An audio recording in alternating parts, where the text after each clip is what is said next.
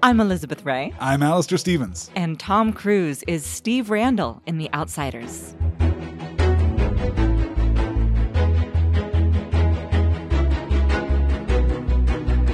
I am so happy to be talking about this story with you. I have waited a very long time, I feel like, to talk about The Outsiders with you, because I know that I read it again, maybe like 2 or 3 years ago, maybe even during the pandemic. I remember reading it out on the balcony for the first time in years and years. The first time maybe as like a true adult, to the point that now these boys are closer to being like my kids than being like my peers, and just sobbing and just being struck again by how important and gorgeous the story is. And I hadn't seen the movie in maybe, another like 10, 15 years. And I always disliked it. I'd only seen it a couple of times. And I was ready to now, after film school, be like, okay, I'm going to get it. Coppola. This is Coppola. Exactly. And I feel like you can see where I'm going with this. But did you like the movie, Alistair? I didn't like the movie that much, but even that comes with a giant asterisk, I feel like, because it's interesting. One of the podcasts that we were talking about before we settled on The Last Star in Hollywood was a podcast about the art of adaptation. We Absolutely. are both independently fascinated by the process of adapting and recreating stories in different media. And this is such an interesting example because this film has a tremendous number of very high points. There are a lot of things to absolutely love about this film. It doesn't completely hang together, but the underlying text is so good that the film is elevated by it nonetheless. It's so glad that you felt that way. It's a fascinating exercise. As a critic who's trying to understand these texts and how they work, this one is unlike anything I think I've ever seen. It's so weird as an adaptation. The closest thing to this is maybe the first and second Harry Potter films. Yes, sure. Which are, taken on their own terms, kind of bad films. But the underlying material is so engaging, it's so magical, that they work despite themselves. They work against themselves. I don't think there's that same internal antipathy in Francis Ford Coppola's The Outsiders as there is in Christopher Columbus's Sorcerer's Stone or Chamber of Secrets. Yeah, that's an interesting comparison because you and I kind of disagree about the first Harry Potter movie. The second one, I completely am with you. I don't think it's any good. But the first one, I do remember it passing the bar for me for what makes a good adaptation, because watching it felt like reading it.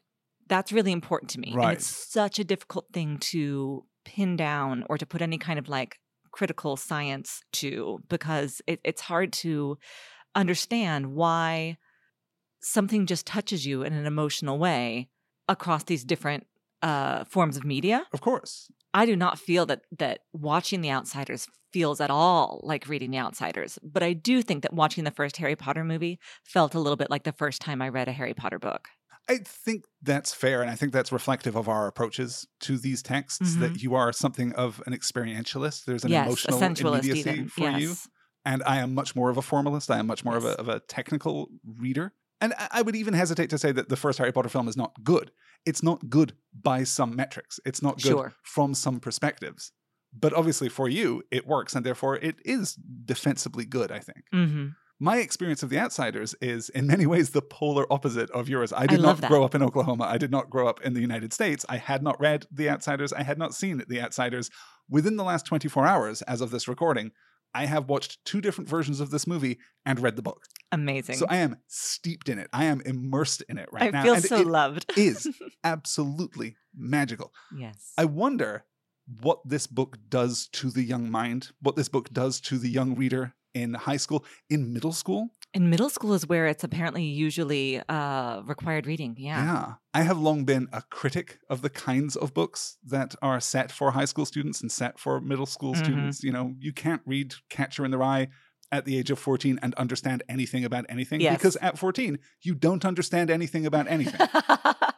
These types of books, the great works of the literary canon, are not oftentimes intended for teens. Right. The Outsiders absolutely is. Yes. While also maintaining a complete transparency to the adult reader. A real interesting reflexivity for the adult reader too.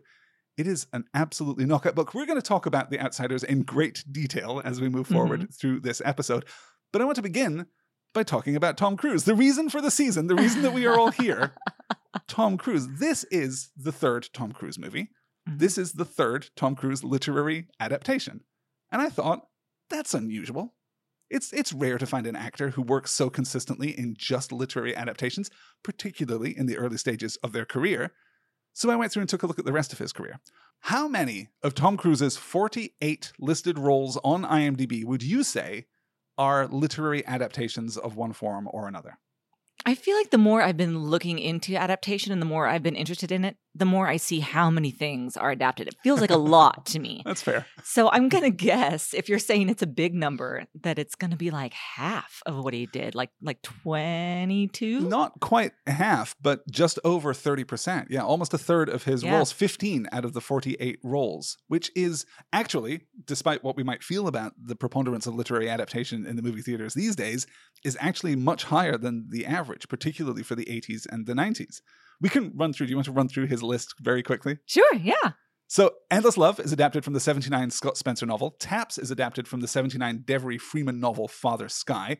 The Outsiders, of course, from the 1967 S.E. Hinton novel. The Color of Money is adapted from the 1984 Walter Tevis novel. Cocktail, adapted from the 1984 Haywood Gould novel. Born on the 4th of July from the 1976 autobiography of Ron Kovich. The Firm, of course, an adaptation of the Grisham novel from 1991. Interview with a Vampire, the 1976 Anne Rice novel. Eyes Wide Shut is based on a 1924 novella, Rhapsody, a dream novel by Arthur Schnitzler, because, of course, all of Kubrick's films past the first two are adaptations of source material. It's one of those things that makes Kubrick such an interesting director to study. Minority Report is adapted from the 1956 Philip K. Dick novella. War of the Worlds, of course, the 1897 H.G. Wells novel. Jack Reacher, the first Tom Cruise Jack Reacher film, is adapted from the 2005 Lee Child novel Last Shot, which is, for those of you keeping track at home, the 9th Jack Reacher book. He then does Edge of Tomorrow, which is adapted from the 2004 Japanese light novel All You Need Is Kill. The second Jack Reacher movie, Never Go Back, is adapted from the 2013 Lee Child novel Never Go Back, which is the 18th Jack Reacher novel. And then, finally, The Mummy, which is kind of an adaptation of the first Mummy story in the English language, which is, do you know this? Do you know the history of mummy fiction? This is so fascinating. This is just a couple of years after Frankenstein. This is 1827. It is a 3-volume novel called The Mummy, ! A Tale of the 22nd Century by the 20-year-old English science fiction pioneer, Jane Webb. Wow. So it's mummies and science fiction all in 1827. It's not good. Has not aged at all well. It is fascinating, though. It's a very interesting text. So that's 15 out of the 48, and might indicate something to us as we're beginning to move the needle on our understanding of Tom Cruise as an icon here in his third film. This propensity toward literary adaptation might be one of the things that makes Tom Cruise so unique as we move forward. It is just a literate adult kind of filmography. He doesn't make films for kids, which I think distinguishes him. Oh, interesting. It absolutely connects him to, the stars of the 60s and the 70s, but it distinguishes him from your Will Smiths, your Dwayne Johnsons, your other actors who kind of occupy that space. That is interesting. Yeah. I should note, too, that many of his other works are also adaptations. Top Gun is inspired by an article in a magazine. Days of Thunder is loosely based on a couple of real-life NASCAR drivers. A Few Good Men, of course, an adaptation, but not literary. Yes. The adaptation of Aaron Sorkin's play. All the Mission Impossible movies, adaptations of the 1966 TV show, in name only, really. Vanilla Sky is a remake of a Spanish language movie. Rock of Ages is based on the 2005 musical. Oblivion, his sci-fi film from the 21st century, is said to be adapted from a comic. If you look online, you will often find references to it being adapted from a comic. It is not. The director, Joseph Kosinski, started making a comic as a part of the pre-production process, as part of his previs, but then stopped making it, so it doesn't actually exist. And lastly, American Made is inspired by the real life of pilot and CIA informant Barry Seal. We'll get to that in about 9 months, I guess. It's a long way to go before we get to that. So with the stage properly set, I guess it's time for the trailer game. Oh my God, that's right. It's your turn. Do you want to tell people at home about the trailer game? The trailer game is exactly what it sounds like. We have to improvise a trailer. In what sense is that exactly what it sounds like? Well, I guess. I guess the game is that we take turns improvising a trailer for the film that we're going to talk about, just to give a little bit of an idea to anybody who might not have seen the movie before about what we're getting into. Although if you haven't seen or read The Outsiders, please do. It's so lovely and important, especially to read. It took... it was 4 hours for me to read it. Granted, yeah, I'd read it a lot before, so I could really speed through it. And the audiobook is 5 hours. Exactly. Yeah. It's worth it. I think that we would possibly support the skipping of Endless Love and the skipping of Taps. Yes. But this one? Yes. This one, make an exception. Next week, you can also take off. Honestly, it'll be fine. You don't need to watch Losing It. Totally true. But this week, do your reading. Do your homework. It'll be worth it. I promise. Yeah. Okay.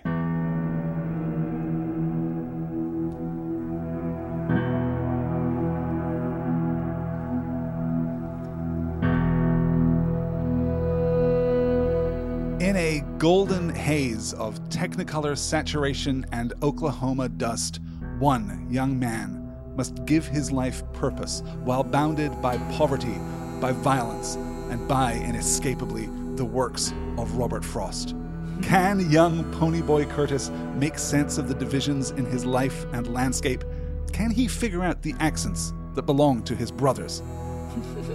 In May 1984, don't miss Francis Ford Coppola's S.E. Hinton's Ponyboy Curtis's long-form 10th grade English paper, What I Did in My Summer Holidays.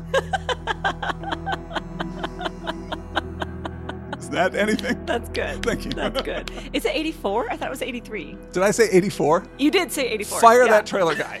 It is 83. Of course I thought it was 83. The only reason I know is because I was born in 84, and so I tend to know like the benchmark movies from my birth year. And I was like, was Outsiders there the whole time?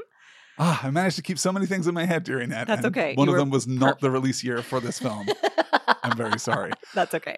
We're going to force a somewhat more rigid structure on this episode of the podcast than we normally do, because it is going to be very tempting with each twist and turn of this film to talk instead about the book. Yeah. So, Elizabeth, I'm going to corral a little space here where we can just talk about the book.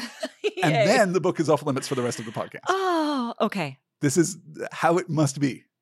So let me prompt you by saying this is an Oklahoma classic. Absolutely. It is, of course, a pillar in the American canon as a whole. I think that's true. Is often credited with inventing YA fiction, which is extraordinary and wild, possibly dubious, but it doesn't matter whether or not it did. What matters is that it is a foundational text nonetheless. Absolutely. Tell me about your personal experience of S.E. Hinton's The Outsiders. I can't remember exactly the first time I read it, but it was not assigned to me in school the first time I read it. I got to read it in school already loving it and being nervous about talking about it in school, in fact, because I loved it so much. I think it might have been one that my sister read first, but I don't remember. Elaine and I were both obsessed with this book. We had a really terrible paperback copy. The cover art on the front looked like New Kids on the Block or something.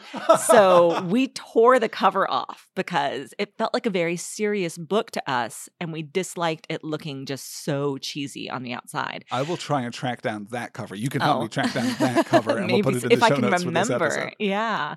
But we passed it back and forth a lot. We highlighted and underlined a lot. We had it memorized. I memorized the Robert Frost poem, of course. By that time, I had already had lots of poems memorized because poetry was something that was really important to me from like 5th grade, I think, maybe even earlier than that.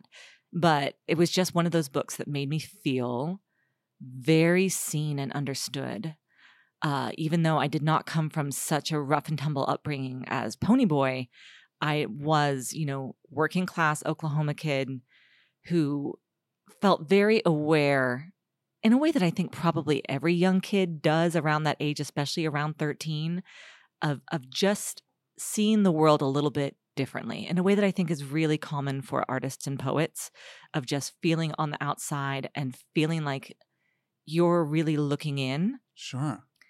And Ponyboy's voice especially is so extraordinary. I think the character, the way when you're reading the book, you watch him not only figuring out the world and his place in it, but really doing the work to understand every other person around him.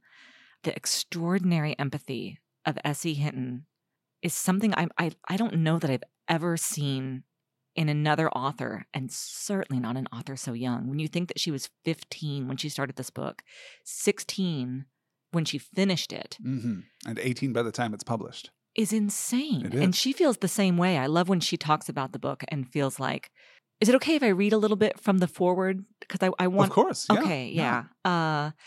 Because I love this. She talks about how she was always a writer.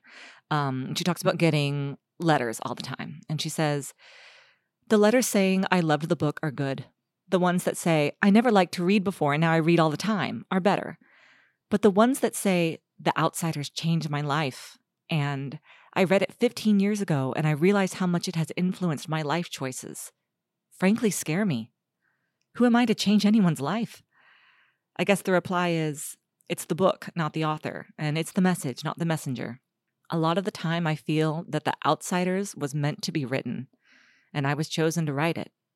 It's certainly done more good than anything I could accomplish on a personal level. If this sounds like I'm overwhelmed by the decades of incredible response to what began as a short story I started when I was 15 years old, well, I guess that's the truth. Stay gold. S.E. Hinton. Remarkable. So modest and humble. And I think that's the thing that I love about Ponyboy, too, is that he's such a humble YA protagonist compared to so many of the YA protagonists that we see. Yes. And not a false humility, not a, oh, I wish my arms weren't so lanky kind of humility, but like a real, I'm just trying to figure out the world kind of modesty. Yeah, it's certainly one of the things that distinguishes The Outsiders from modern YA fiction is that it is not conforming to that same heroic superstructure. This is not the story of a hero. Not in the least. This is the story of, if anything, a survivor. Yeah. Someone who endures and flourishes despite rather than overcoming. If you can even call it flourishing. I mean, just persists, I think, is enough. Certainly by the end of the novel. Yes, Yeah. I think we all have our own headcanon about what happens to Ponyboy following the events of the novel. Well, and it's such a tragic book, but I find it so full of hope. Yeah. And reading it now, again, as an adult, I'm always struck by how hopeful it makes me because of S.E. Hinton's extraordinary empathy, but also it always breaks my heart because how little things change, like how much we still see infighting for no goddamn reason, from kids through adults, from, a playground level to a massive, like, geopolitical level. Right. How little things really do change. Social inequality, Absolutely. Economic inequality, certainly. Mm-hmm. I do want to distinguish, though, it's easy, I think, to superimpose S.E. Hinton on Ponyboy, this thoughtful, sensitive teen coming to terms with a fractured and divided world and with the beauty of art and the defiance of hope contained within that world still. I do want to disambiguate the two a little bit because it would be tempting to just assume that Ponyboy is S.E. Hinton's voice with the pronouns changed. Sure. But she also writes so incredibly vividly in the voices of all of the other characters. Absolutely. All of these greasers are distinct, are vibrant. Cherry is a masterpiece on the page. Yeah, I completely agree. And again, just seeing somebody doing the work to understand both sides so much. So few books, I think, would be interested in finding a way to humanize Bob after his death. Like, let him just be the bully who got killed. And even to valorize Dally after his. But we work so hard to find the humanity in every single person and to try to understand why they would have acted in such a way. Yes, imperfectly, I think. We don't completely connect all of that together. And I will say, too, in the spirit of transparent criticism, that this is also a book that spends its last act in search of an ending. It is structurally somewhat unformed. We really reach the climax of the story way before the book is over. Yeah, and that's fair. We're closing off threads almost as though Hinton is searching through the story for that final elusive terminal period where we go looking for it, and we go looking for it in the hospital with Johnny, and we go looking for it with Soda Pop, and we go looking for it, in the school, and we try to track it down. And then ultimately, of course, we find it, and when we do, it is enormously satisfying. Oh, good. You did find the unsatisfying? Oh, absolutely. Yeah. Excellent. But we do end up, I think, with a little bit of wool, a little bit of stuffing there at the end of the book, which isn't honestly unwelcome, particularly because it is such a quick read. And I do wonder if it were pared down still further, if some of that inessential material was refined or focused, it might lose some of that magic. It might lose some of the authentic, it seems to me, spontaneity of the text. Yeah. I like how there are moments where you feel like she really is finding the characters even as she goes. I love the interjection where Ponyboy in like the back third of the book is, oh yeah, I run track. I forgot to mention that. And you're like, did you just find that out, S.E. Hinton? I wonder. It doesn't matter. It's a real Stephen King turn right there. It is. And it couldn't matter less. Like it works either way, but I do find it amusing. That's true. There is an element of that finding the story as you go, but also all of these characters show up so vividly in the first 4 pages. It's remarkable how quickly they are there and how clearly they are defined. Yeah. Hinton said, too, when she was talking about it, that a lot of her friends assumed that the characters were based on them. And she's like, they really weren't, though. Like, they came to me full form. Like, of course, you always borrow, but nobody was like, oh, Dallas was this guy, so-and-so. Like, that's just not how it worked, which I think is great. We should say, for the reader at home, for the listener at home, that S.E. Hinton, of course, grows up in Tulsa, Oklahoma. The book is set in Tulsa, although never named in the novel, which I found that didn't even occur to me, but you pointed it out. And yeah, you're right. That's so odd. There is also some geographical trickery or alteration made in the book versus real life Tulsa. In the book, the conflict is between the East and West. In real Tulsa, the conflict is between North and South, as it is, interestingly, in the movie. Right, yeah, where they are shooting real Tulsa. Yeah, which may be Coppola choosing to anchor it more directly in the real world. There's an interesting bit of speculation online that the reason Coppola changes it to North and South from East and West is to distinguish it from West Side Story. Oh. Which is, I mean, interesting. Of course. Okay. But that's like Jets and Sharks. I don't remember them even saying it has East West, and West in the title, though. Oh. I don't know. Obviously, this is unfounded internet speculation. Yeah. But all right. There it is. Before we move on into the movie, can we spend just a little more time so I can hear you tell me about reading it for the first time and about the things that you liked? I've been waiting so long. The first thing that struck me was the immediacy of Ponyboy's voice. Yeah. That it is so clear on the page who this young man is, of the immediate tension that he feels between what we might think of as his higher calling, his artistic calling, and the realities of his quotidian life, right? Mm-hmm. His loyalty to the Greasers, his loyalty to his brothers, the complicated structure of his domestic life, the recent death of his parents. All of these things are just immediate. They are right there. Mm. And what we get is so nuanced and so thoughtful, but also, crucially, so light, so effortless seeming. There isn't a line in this book that feels composed. There are lines in the film which come across as composed. Sure. Because they are lacking the naturalism of Ponyboy's voice in aggregate. But though he is a careful and articulate young man, it doesn't feel as though he is performing for the reader. It feels very much as though, in the way that a Holden Caulfield explicitly performs for the reader, right? The Catcher in the Rye is such a piece of artifice. That's the purpose of Catcher in the Rye. That's not a criticism of that novel. Mm-hmm. That's a thing that it is intentionally doing. We get none of that from Ponyboy Curtis. He is so natural, so fluid in his accounting, so generous in his accounting. Generous, yeah, I like that. And this is underpinned in this glowing, lovely, thoughtful, sweet-natured affectionate prose. Yeah. It's a really genuinely remarkable book. I'm so glad you liked it. I'm so glad you read it. Me too. I'm going to read it again, I promise.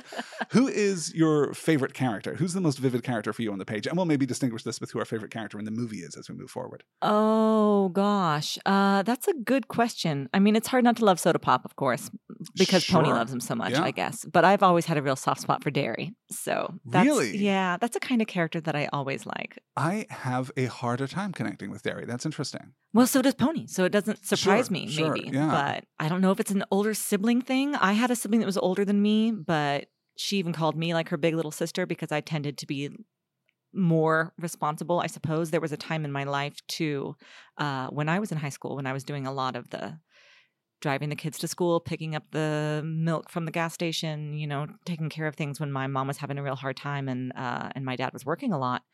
And I think that's maybe part of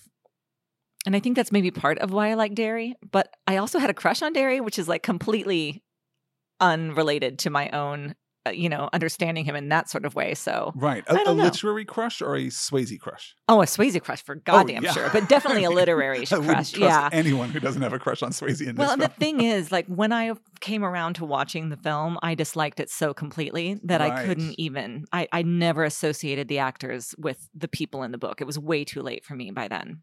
I do think that one of the benefits of coming to the story in the way that I have, which is to say that I watched the extended cut of the film, read the book, watched the theatrical cut of the film in that order. I am, I think, warmer on the film than you are because that is my first experience. And you're always going to gravitate a little bit toward your first experience. I think Two-Bit is my favorite character. Really? Pretty consistently, I think Two-Bit's great. And I think Emilio Estevez is great. That is great. Yeah, no, I love Two-Bit. Two-Bit's a lot of fun. And he's so necessary on the page. It's just like a social lubricant. I enjoy that about him a lot. Yeah. Is there anything else that you would like to cover in the book before we move on strictly and rigorously to the films? I could talk about this book for hours and hours and hours. So no, I think I've got everything. I will just say right up front, the only places where I really did feel that the film let us down as an adaptation, besides the fact that you just cannot get that kind of interiority, you can't, like without doing voiceover the whole way through, is that I wish that when Ponyboy gets in the car with Randy, that they had that talk about Bob and about pushing against his parents and trying to get a no and never getting one.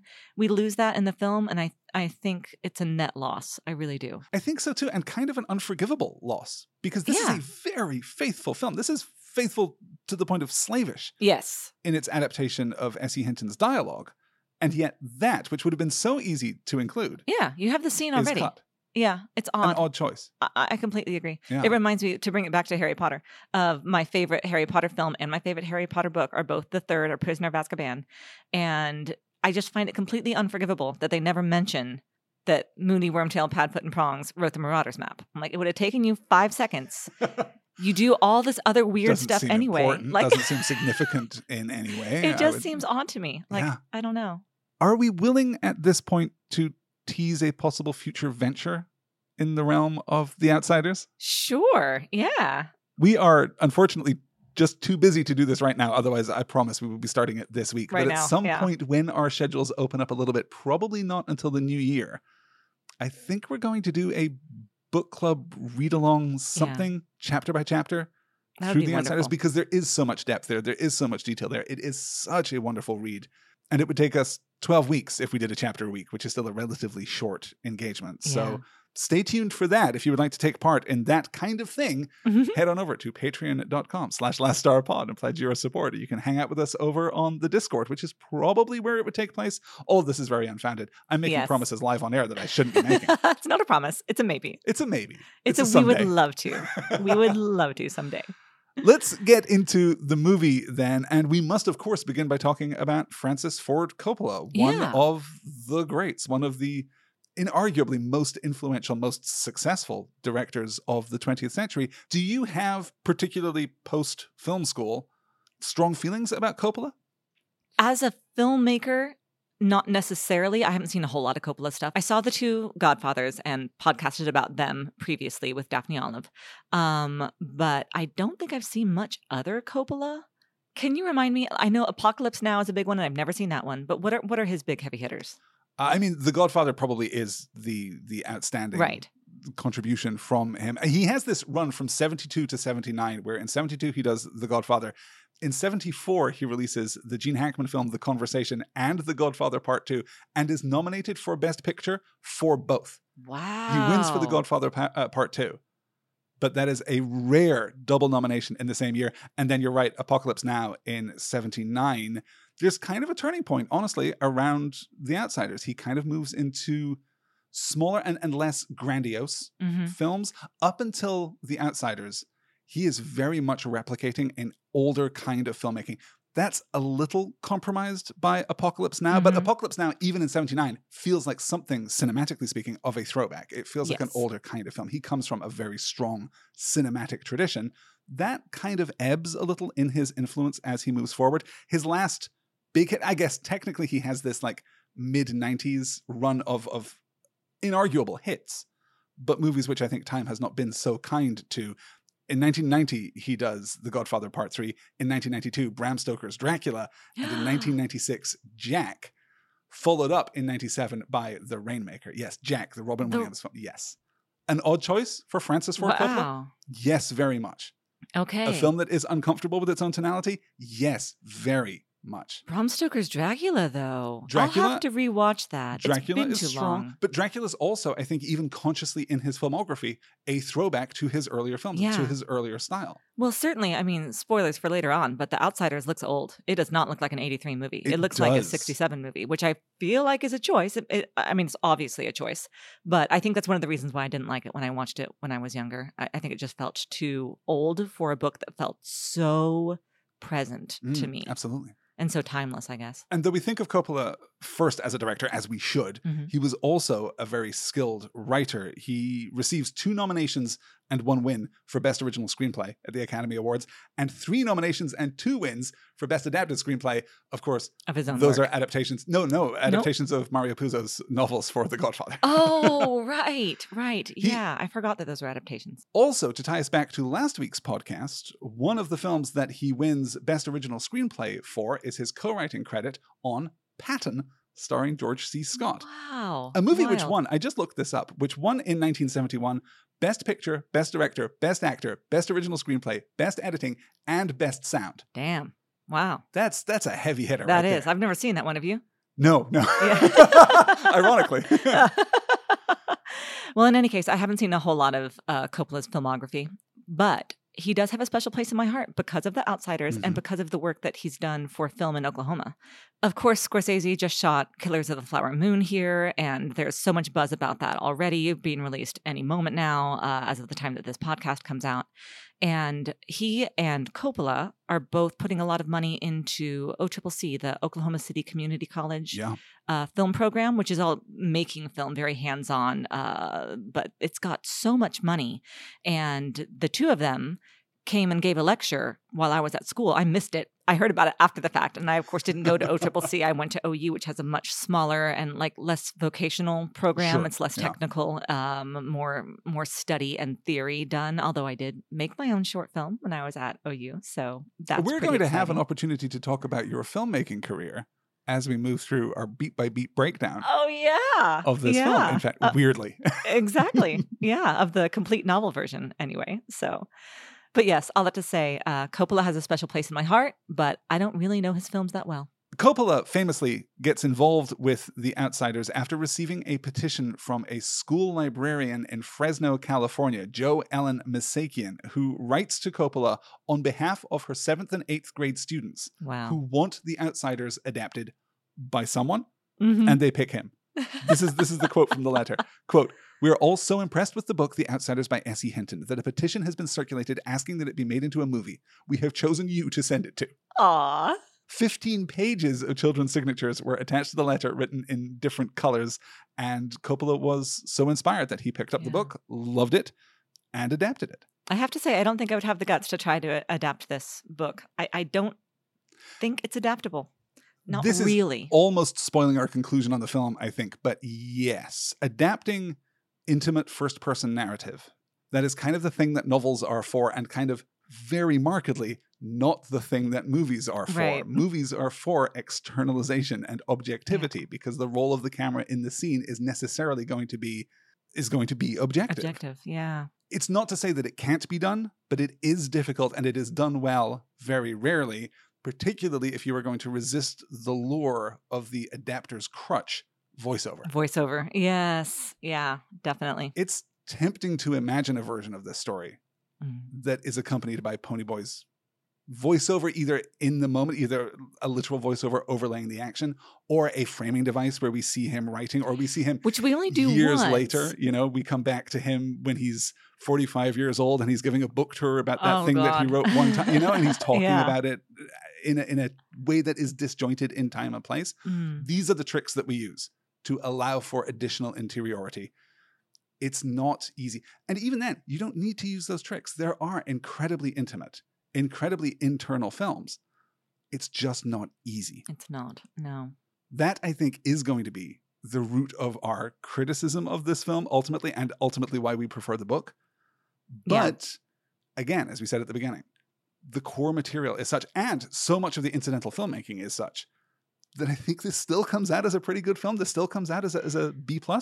Tell me about which one you're talking about. Are you talking about the complete novel, which was 2005? Yeah, let's break that down. Now, the film was shot on location in Tulsa, Oklahoma. Filming took place from March 29th to May 15th, 1982.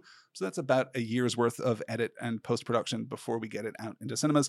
So the original cut of the film that Coppola delivers to Warner Brothers runs 133 minutes, and the studio feels, perhaps wisely, that is too long. So they cut it all the way down to the bone. They perhaps go too far the other way and cut it down to 91 minutes. That is the theatrical version that is released in 1983 and is the only version that is available until 2005. So that was the version that you saw? Yes, that's the version I saw up until recording this podcast when I first saw the newer version. Yes. The theatrical version is cut to ribbons. It loses much of the beginning of the book. It loses a lot of the end of the book and a few interstitial things between. It makes the story just much less substantial. Yeah, it's so thin on the ground. Yeah. Yeah, I can see why I didn't like it then. I still don't like it very much now. I guess if pushed, even despite the egregious soundtrack, I think I prefer the complete novel. Let's talk about the 2005 complete novel version. Coppola comes back in 2005 to remaster the film, to re-edit the film, and to give it an entirely new soundtrack, because the 83 theatrical version is scored by Carmine Coppola, Francis Ford Coppola's father. And it is a very old-fashioned, sweeping strings, 1960s Technicolor epic kind of score. And Francis Ford Coppola did not like it. Yeah. And in a very outsiders-y kind of move, did not want to confront his dad about it. So he just left it in the film. Yeah. Unfortunately, Carmine Coppola dies in 1991. So by the time, more than a decade later, that Francis Ford Coppola can go back to the film, he's ready to strip it out and replace it with, let me check my notes here, 1,000 songs. Many of them Elvis Presley. It's a lot. It's so much. It's a lot. And I think you and I differ here. Okay. The original score is very old-fashioned, very throwbacky. It does not bother me hardly at all. Yeah, I think it's fine. fine. The needle drops in the 2005 complete novel version are so frequent and intrusive. They are. It was intrusive is a good word. Crazy by the time we got halfway through that film. Yeah. And I wrote down too in my notes that there were times where it was just absolutely incongruous to the point that it felt weird. And we know how hard it is to score a film from things that you're trying to find rather than things that were made for it. It is, I think, a little easier for Francis Ford Coppola than it is for us using Adobe stock music. That's a good point. That's a good point. But it just reminded me of that, of when we were working on the edit for the short film that we made, and we're dropping in different music behind things. We're like, God, that's not it, Yeah. But he just kept the God, that's not it. But it's a placeholder. For me, all of the rock guitar, I don't even know what it is, rockabilly. A lot of twangy steel guitar. Yeah. Just really reminded me of Tarantino, when there's suddenly this much less intentional and much less cool, infinitely less cool. Yeah. There's almost nothing cool about the soundtrack for the 2005 version. If we're going with cool, I think it's cooler than the 83 version, just because you're right. I think I said it reminded me of Little House on the Prairie. It's that kind of old-fashioned strings, which we decided was contemporaneous, I suppose, more or less. Little House is, I think, 74 it starts, but it's running through to 83, certainly. Yes. And I think that maybe those strings, one of the reasons that they don't bother me is that the cinematography, as we mentioned before, is also so traditional. So throwback, yeah. Yeah, definitely. So the 2005 version, the complete novel edition, which is the version that you are more likely to get now if you watch The Outsiders. Which is so interesting to me. Adds in all of that material from the beginning, adds in all of that material from the end. It excises a couple of very brief scenes in the middle, but it is generally just more. Yeah. I like it as a narrative construction much more than I like the theatrical cut. I think so too. Yeah. I would definitely agree. There's just more there. There's more to chew on. It's more of a full story. You get so much more Rob Lowe. So much more Soderbergh. 10 times more Rob Lowe, 10 times more Patrick Swayze. It's striking how little they are in that original cut. This is a great opportunity to talk, in fact, about the amazing cast of this film. This is outstanding. I mean, obviously, we're talking about a lot of first performances, a lot of up-and-coming new actors as we look here at the beginning of Tom Cruise's filmography, but good Lord, this cast is just amazing. So stacked. Let's do them in age order, shall we? Let's start with Ponyboy. C. Thomas Howell is 17 when he makes this film. Mm-hmm. Diane Lane is 18. Matt Dillon and Rob Lowe are both 19. Wow. Emilio Estevez, who is so good in this film, and Tom Cruise are both 21. Ralph Macchio, believe it or not, is 22 years old. No! Playing 14 in this film and doing so completely convincingly. He absolutely looks like the youngest one. To look at them in this film and believe that Ralph Macchio is 3 years older than Matt Dillon feels impossible. That seems impossible. Of course, Swayze's over there being 31. That is weird. Like, I love Patrick Swayze and I love him as Derry, but he is too old. He is probably canonically Daryl Curtis. Particularly as part of the plot is the fact that he could not get custody of his younger brothers after the death of their parents. Well, he's got it, but like they're keeping an eye on him and they're keeping an eye on the family, and like the Department of Human Services comes and checks on them. Yeah, because canonically in the book he is 20. So I have a fun little game for us as we're moving forward. Ooh, okay. I would like you to guess which of these actors has the most credits at this point in their career and which of these actors has the least credits at this point in their career. C. Thomas Howell, Diane Lane, Matt Dillon, Rob Lowe, Emilio Estevez, Tom Cruise, Ralph Macchio, Patrick Swayze. Here, I'll give you one for free. This is Tom Cruise's third film credit. Okay. Oh my God. That's a good question. I'm like, you think oldest would be Swayze and therefore, but I don't think that's true. I feel like this is about when he was getting going. I'm going to say this is terrible, but I'm going to say Emilio Estevez has the most because he's a Nepo baby. No, that's interesting. Emilio Estevez has 4 film credits, though actually only 3 aired, as it were, because he was cut entirely out of Apocalypse Now. He shot for Apocalypse Now, starring, of course, his father. Yeah. And then was cut out of it. So he had the experience of shooting it, but it wasn't a released film. So this is his 5th film. Okay. That puts him 3rd on the list. There are 2 more actors who have more credits than Emilio Estevez. And how old did you say Matt Dillon was when he did this? Matt Dillon was 19 when he shot this. Do you think he has more or less? I don't know. He did some Brat Pack stuff, but I don't know when that was. That's late, right? Yes. That's like 88? Okay. Yeah. Ooh, Ralph Macchio. Ralph Macchio, more or less? More. No, I'm sorry. This is Macchio's only 2nd film. What? The following year, he will be in The Karate Kid. Also playing a teenager. He's got a very young face. This is only his... Yes, I think that he is supposed to be 16 in The Karate Kid. Yeah, and he will be 23 when he's shooting. Holy shit. Wow. Okay. I'm terrible at this game, it turns out. Okay. Who's left? Rob Lowe. Rob Lowe didn't do anything, though, before this, did he? You're right. Rob Lowe has not done anything. This is his first film credit. Yay, Rob Lowe. He's the baby. This is the first thing that he did a lot of theater before, regional theater mostly. Okay. But this is his first film credit. What about Diane Lane, then? Is Diane Lane, like, up there? Because she's giving me veteran in this performance. Very good, Grasshopper. Diane Lane is the most experienced, despite the fact that she is only 18 years old. This is her 7th film. 7th. Wow. I love Diane Lane. I love her too. And I think she's great as Cherry Valance, which is important to me because I love Cherry Valance. What a performance. Yeah. What a command of her instrument. At such an early age, just can hold that camera in the most amazing way. Yeah. Well, and what I love is that she gets a lot of lines that could be considered heavy-handed and she throws them away perfectly. They're so good. They make her such a real person.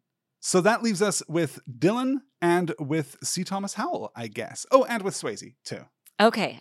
All right. I'm going to say Swayze because he's the oldest, that he has more. Swayze is the oldest. However, this is only his 2nd film. He started as a dancer, was on Broadway for a while, was in Grease on Broadway for a while in the late 1970s. Of course. Can you imagine? I can't imagine that. I don't like Grease. How good is that? I don't like Grease either, but I would watch Patrick Swayze as Danny Zuko for sure. Can we just talk really, really quick about how great Dirty Dancing is?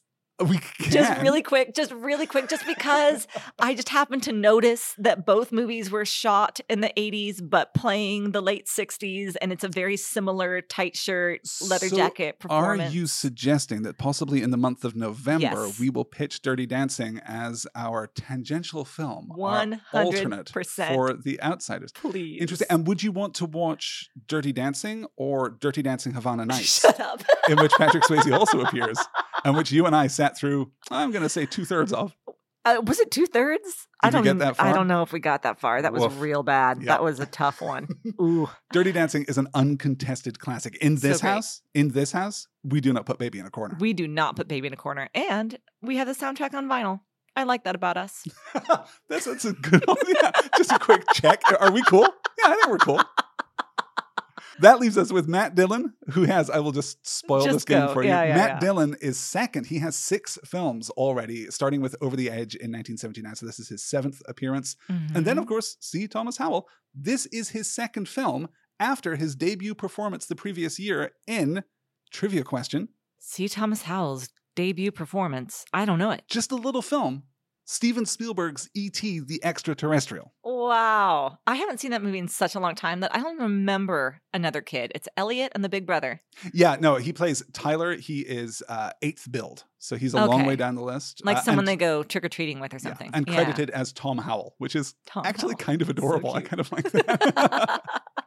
So that's our core cast. We should also mention, of course, very quickly, Leif Garrett, who plays Bob. Mm-hmm. He is a child actor. He's a singer. He has quite an established career already as he comes into The Outsiders. Yeah. He's flat out bad in this film. He's terrible. Yeah. Just flat out bad. Yeah, he's bad. Darren Dalton plays Randy, the other Soch. It's also not a great performance. No, I think even worse, I would say. It's a little thin. It all comes full circle when we're talking about the movies of the early 1980s. Darren Dalton will appear alongside C. Thomas Howell in Red Dawn, the movie that we mentioned last week. Oh, shit. Wow. Yeah. Okay. Weird. It's a tangly little web. Yes. Here. And you can't forget Tom Waits. Sure you can. You stop. Tom Waits as Buck Merrill. He's nice. I like it. I like Tom Waits. Yeah. He's barely in this. And it doesn't need to be Tom Waits. Let's be honest. That's true. Anyway, I was happy to see him. The girl who follows Matt Dillon as he's leaving the bar shirtless, who gives the world's biggest take, is more significant to this film than Tom Waits is. Nothing against Tom Waits, but it doesn't need to be him. Oh, and of course, S.E. Hinton. S.E. Hinton, who is so good and so charming playing the nurse. It's one scene. It's so great. Mm-hmm. I love her. Yes. Yeah, she plays the nurse who is in Dallas's room. And she says something like, I can't wait till you get out of here or something. It's cute. You can see the affection on her face when she says it. Many of the actors came back to Tulsa just a few years ago as they were funding and then opening the commemorative museum, which is in the real Curtis house now. Mm-hmm. You can go to Tulsa and see that, which is pretty great, honestly. Yeah, a lot of the actors came back to town and talked glowingly about working with S.E. Hinton, who, of course, was in her mid-30s at the time of the shoot. She had grown up, as people tend to do. Mm. With all that said, shall we get into the business of the film? Yes. So we are going to break down the expanded complete novel cut. But if you watch the theatrical cut, just tune out for like 15 minutes and then come back and you can pick up with us when Matt Dillon's on screen and it's going to be fine. Yeah, that's exactly right. That was so shocking when we started the theatrical version and we were fully 20 minutes into the film, just from the jump. So much important, I would say crucial setup. Crucial, yeah. Just on the cutting room floor. The inciting incident. I can side with Warner Brothers of 1983, perhaps thinking that 133 minutes is a touch too long. But wow, 91 minutes is too short. Too short. Yeah, agreed. Anyway, let's start with the genuinely terrible opening credits song. I guess we must. It's in both of them. Somehow it survived both versions. We can perhaps delay that just a moment to talk about literally the opening second of the movie where we get Ponyboy sitting at his desk. Oh, yeah. Opening his composition book and composing that famous first line. Yes. He is immediately arresting. He is immediately great. Yeah. The lighting throughout this film is gorgeous. Saturated and old-fashioned, as we keep saying here. Very, very technicolor, very, very 1960s. Yes. But it feels so luminous and so real throughout that I can't help but adore it. The way we get those silhouetted shots on the skyline too, we keep going back to that as a cinematic trick. Really genuinely It's beautiful. Lovely. No, I completely agree. But you're right. Then we must inevitably move into our title sequence, which is different in the two versions of the film, but is sadly exactly the same length. This song is written, scored by Carmine Coppola, and then lyrics are provided, and the song is performed by Stevie Wonder, who we love. So great. We love Stevie Wonder. I know that I'm on thin ice because I went to bat to defend Endless Love. You did. The song, not the movie. Uh-huh. This song sucks. This song stinks. But at least it takes forever. I completely agree. To the point that when it came up finally that it was Stevie Wonder, I was like, knife in my heart. I want to love it, but it's terrible. It's not unlike... And it's atonal. It does not fit the film at all. Not at all. Not that any of the music does, as we previously mentioned, but yeah. If you haven't seen the theatrical version and you want to know what the score is that we've been discussing here, it kind of sounds like this. It kind of sounds like the kind of music that you would play when it's time to turn out the lights in a nursing home. You know, it's the end of the night in a nursing home. So you want to put on something soothing, but also something that will maybe make it okay if you don't make it till morning. You know? Like if this is the last thing you hear, you might not feel bad about your life ending in this way. It's so awful. And really of course, the slow sepia-tinted credits do nothing to raise the excitement and raise the blood. No. But then... So old-fashioned, so old school. We get straight into the action, although not into the action of this beat-by-beat breakdown, because Ponyboy is about to emerge from the Circle Cinema in Tulsa, Oklahoma, where you have shown a film. Well, no, I have not shown a film. You are in a film that was shown. Yes, I had my big screen debut at Circle Cinema for a short film that I was in. My friend Matt Barse wrote and directed called Distance, a weird little horror story. Not even a horror quite, but it's like adjacent. It's in that like odd zombie, eerie, Lynchian. Yeah. Just a cool little film I got to be a part of. And yeah, that's the first time I walked into a movie house to see myself on a screen acting. It was pretty fucking cool, actually. And it happened to be that cinema, which is awesome. It's so cool because, as I said before, I had only seen the theatrical release of this movie. So I hadn't seen the moment. Because when I went to Circle Cinema, it's like, oh, the Outsider Cinema. And there's like pictures of the kids all over the place. Yeah. Like, oh, this is so cool. But I didn't really realize that I was going to see that cinema, the first thing. Like, it's like the first scene that we get there in Tulsa, and it was actually very exciting. That felt really cool. I'll drop a couple of the pictures from that day into the show notes of this episode. That was a great day. Of fun. It really was. And a great cinema, right? In the heart of downtown Tulsa. It's a really cool place. It is cool. Yeah, that whole area has become like a arts district, and it's neat. We see Ponyboy walk home from the movie theater. He's harassed immediately and consistently, and then finally assaulted by the socials, these preppy ass bullies who drive around in a cool car all day, I guess. Because having a cool car is not a symbol of social division, interestingly. It's not as though they are in some other kind of car. It's all the kids understand that Mustangs are cool. Yes. So that's what we want. It's a tough car. And then they are fought off by the arrival of the other greasers. And we get to see for the first time in this film, Tom Cruise. That's right. Yes. Tell me all about Tom Cruise in this movie. He comes out swinging, quite literally, like they all do. Literally. All the boys come like, running and jumping over cars and over fences, trying to come to the defense of Ponyboy. And we get our very first Tom Cruise stunt, which I just thought was so cool. Yeah. It is surprising. Yeah. He is pulling one of the socias out of the car window as that car very quickly backs up. He plants his feet and skids. Yeah. I don't know, 12, 14, 16 feet It's back, so cool. Just next to a real muscle car. It's in a wide, so you can tell that there's no trickery happening here. That's just Cruise committing to the bit. Yep. That is something I think we're going to see again. We're going to see a lot of that. Yeah. Who strikes you out of this ensemble as we are introduced to all of the greaser kids? God, they're all so good. They're all so electric. I don't know if I can pick a favorite. I really don't know that I can. I think the casting is pretty damn spot on. Did you have a standout? Not a standout. I think that Ralph Macchio is doing something very different in this film than almost everyone else. Sure, he and Matt Dillon both. That's true. Dillon is doing something very different in entirely the other direction than Macchio. Yes. He is so folded in on himself, and he is so small and so scared that it takes time for him to open up, and he is dominated, I think, in this scene by all of the other greasers. Sure. We disagree about Matt Dillon. And I would love to hear at this point your defense. No, it's not a defense. You don't have to defend him. He's a grown man. He can take care of himself. But I'd love to hear genuinely what it is that you love about this performance. Yeah, I mean, love is strong, but it works for me because he is doing something totally different. But Dallas Winston as a character is so different. Like, he's so much more hard-edged. He's so much more emotional. He's so much more fractious and violent. And I'm getting all of that from Matt Dillon. He's just like a much bigger personality than any of the other boys.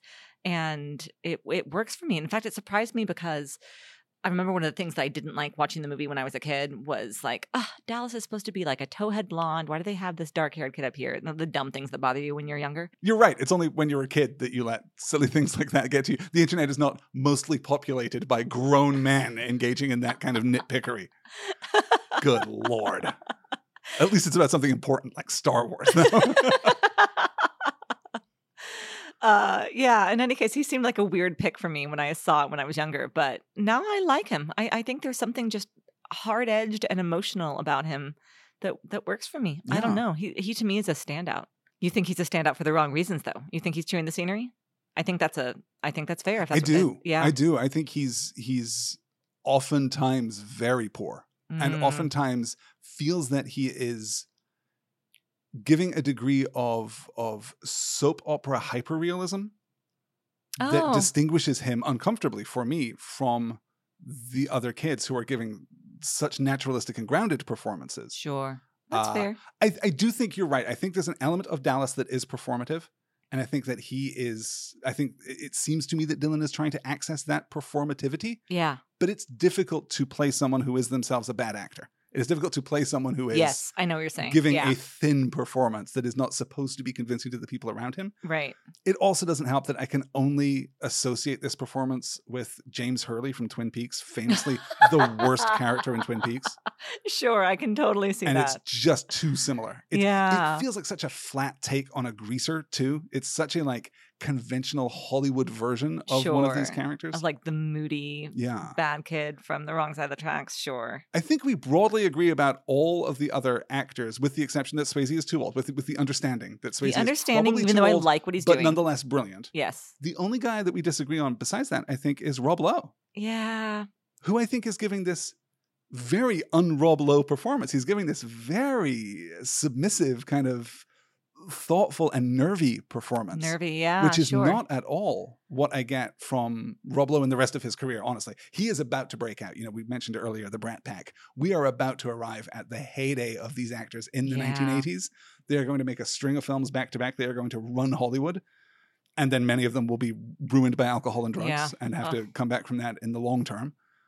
Rob Lowe, though, is never going to give a performance like this again in his career. Not one that I've seen, anyway. That's so interesting. He's so small in his body. His shoulders are so bowed, but he's also got this lightness of touch. Yeah. There's a scene later that we probably won't have time to talk about when we get to it, where we're watching Mickey Mouse cartoons on the TV. Yeah, yeah. And he is so enchanted by them and distracted by them, and he's having this great little byplay with Tom Cruise in that moment. The scene is not about them. No. The scene is not following them or tracking them. The scene is about watching Patrick Swayze interact with C. Thomas Howell. Mm-hmm. But it is still so natural and youthful and lovely, and just, he works for me a great deal. Yeah, no, he's lovely. He certainly is. I think it's the accent work that bothers me more than anything, if I'm honest. I will not defend the accent work. See, as an Oklahoman, when somebody gives a bad Oklahoma accent, it's painful. It Most hurts. of them very good in this film. Yeah, I think. yeah. Swayze's kind of half trying. It comes and goes, but when it comes, which I like the best because good. That's to me what I see and hear the most of.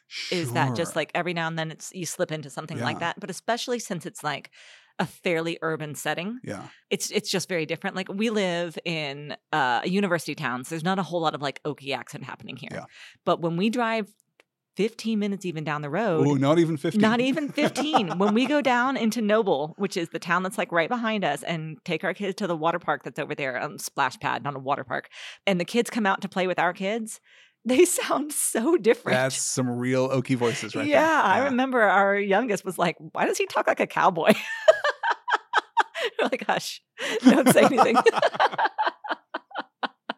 So there are strong Okie accents, don't get me wrong, but they're just not typically in such an urban setting. By and large, though, I think the accent work throughout the film is pretty good. I think the boys do a pretty nice job. Yeah, they don't oversell it too much. I think Macchio and Howell both do extremely well. Yeah. And they are the ones that are important, honestly, as far as that definitely goes. I think particularly given their youth and particularly given their innocence, their lack of artifice, they are not performing in the way that basically everyone else is performing. Two Bits putting on a show, even Soda Pop to a certain degree, because he's so optimistic, because he's so up and driven, is kind of doing a thing. Steve has this swagger and snarl. Yeah. We should probably talk actually about Tom Cruise's mouth. Yes.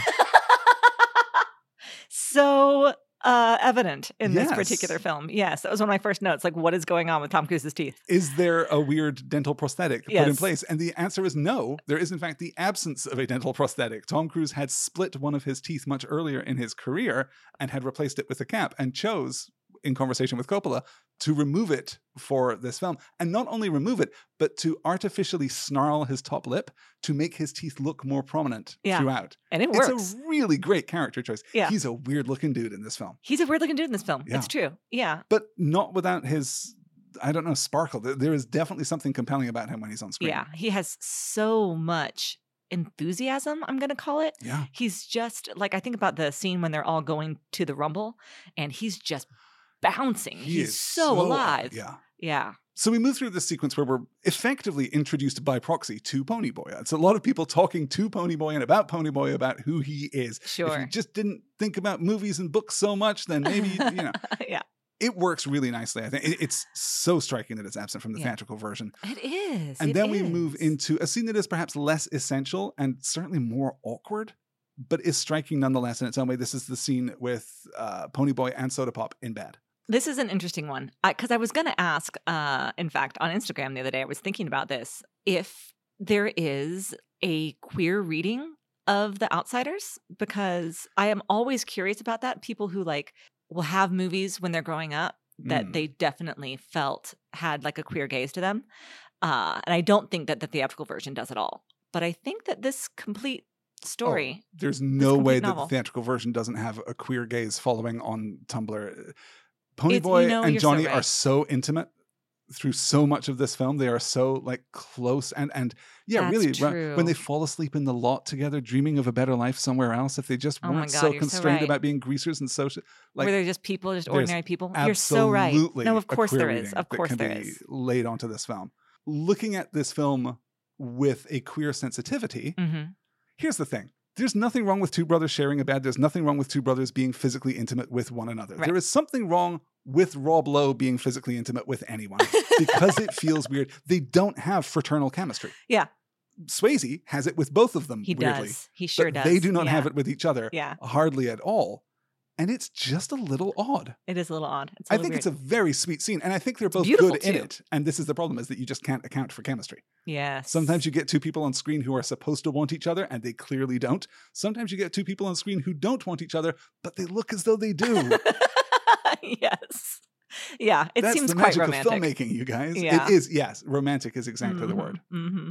Yeah, it does seem like if you didn't know anything at all about what you were getting yourself into, that you would be curious about the nature of the relationship of these two brothers. Particularly when we inadvertently land on Soda Pop's rampant heterosexuality at the end of the scene, because he's going to marry Sandy. And what's it like to be in love? Oh, it's pretty great to be in love. I'm going to marry this girl, but I'll probably keep working until you're out of school so I can It's doing a lot. And it's lovely. It's nice character work, but it is, in this context, it feels a little like we're hiding behind it. It feels as though reinforced compulsory heteronormativity right here.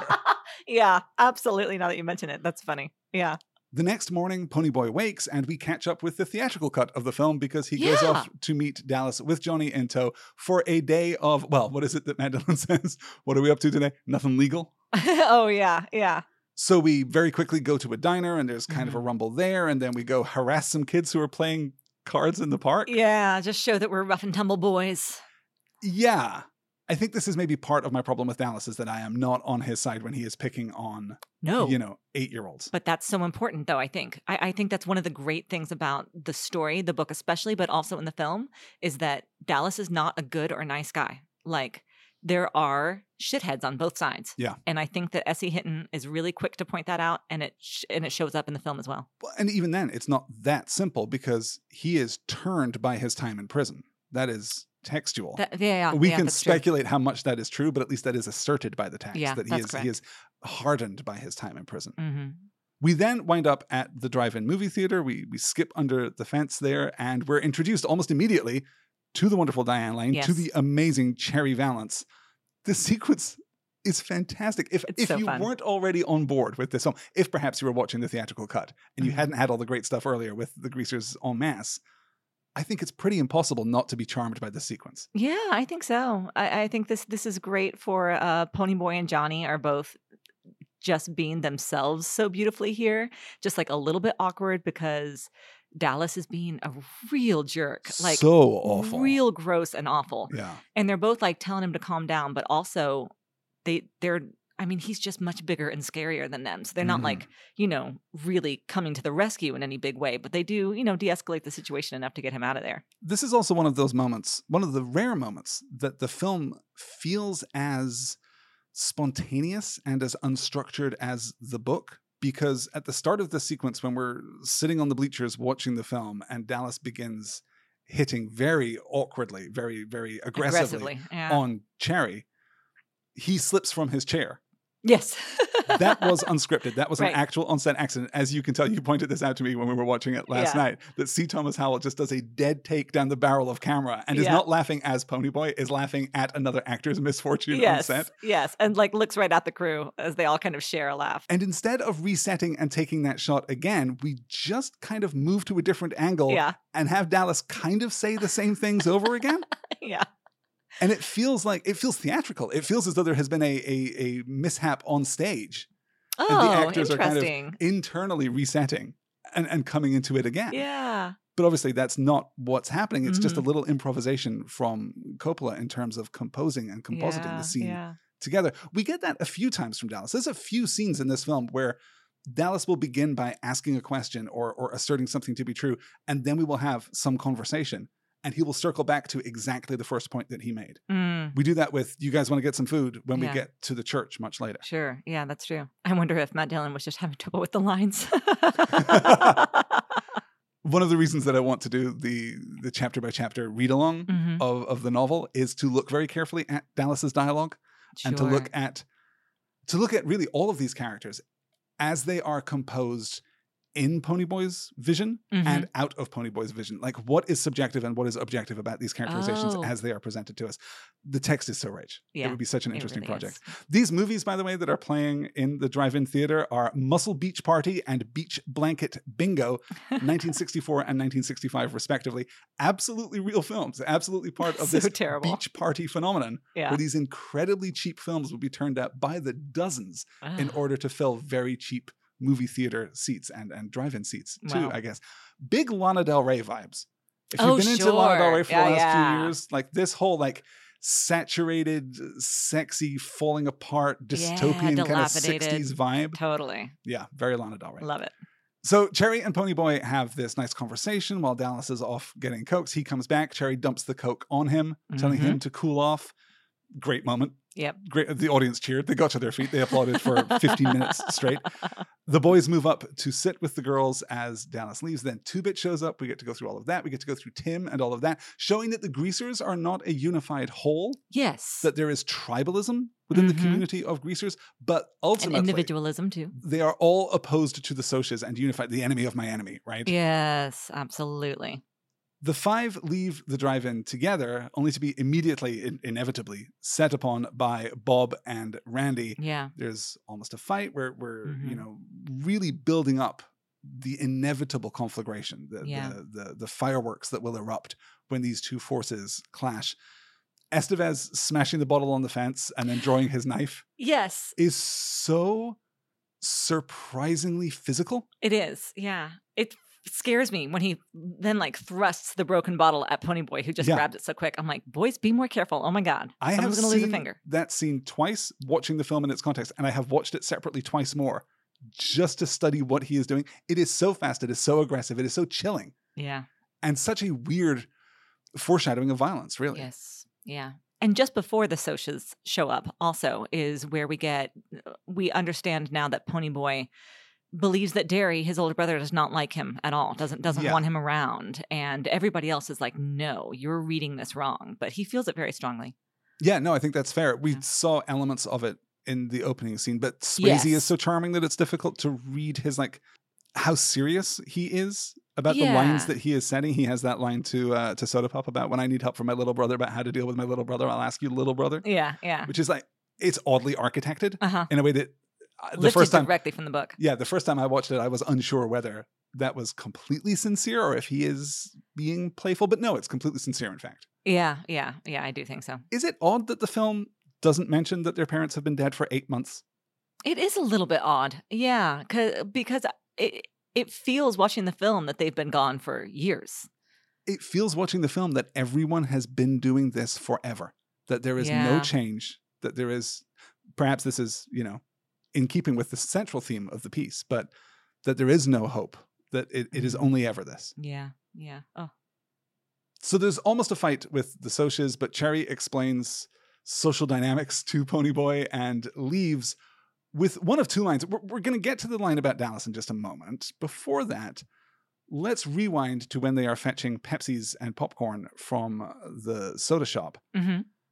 She has a line about things are bad all over.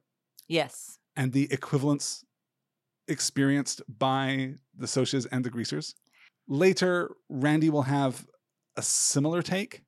Yes. But again, in the film, they're both very thin. There's not enough, I think. It's so clear that the Socials have all of the power, all of the breaks, all of the money, all of the privilege. Yeah. And it's not addressed nearly as much in the film. It's like, in what way are things tough for you, right. Cherry Valance? Like, how exactly? Well, it's a real, more money, more problems kind of situation, which is a tough social read, especially now, I think. Yeah. When we realize, separated, of course, from the writing of the book and certainly separated from the making of the film, we realize now more than ever that so many of these problems, so many of these inequalities are systemic. Absolutely. That it's not a question of personal opportunity, no. but it is a deliberate and conscious economic and social oppression. Absolutely. So that's already a little bewildering. And then we get the line from Cherry. That my line in my note is just, what? With like 7 A's. Quote, I hope I never see Dallas Winston again. If I do, I'll probably fall in love with him. Yep. Well, to quote a great thinker on the subject of The Outsiders, what? This is interesting about Cherry.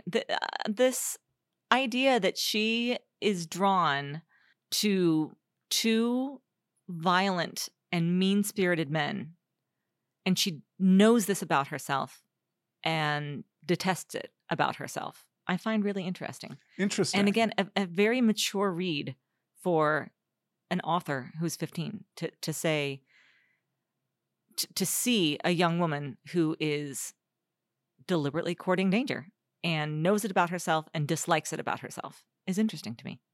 It's particularly interesting and particularly challenging when reading The Outsiders, because as anyone who has listened to us talk about stories basically at all will know, we are, I think, resistant to the biographical interpretation of a text. That we want to separate the art from the artist, and we want to look at the art as a core text on its own terms and interpret it according to what is on the page or what is on the screen.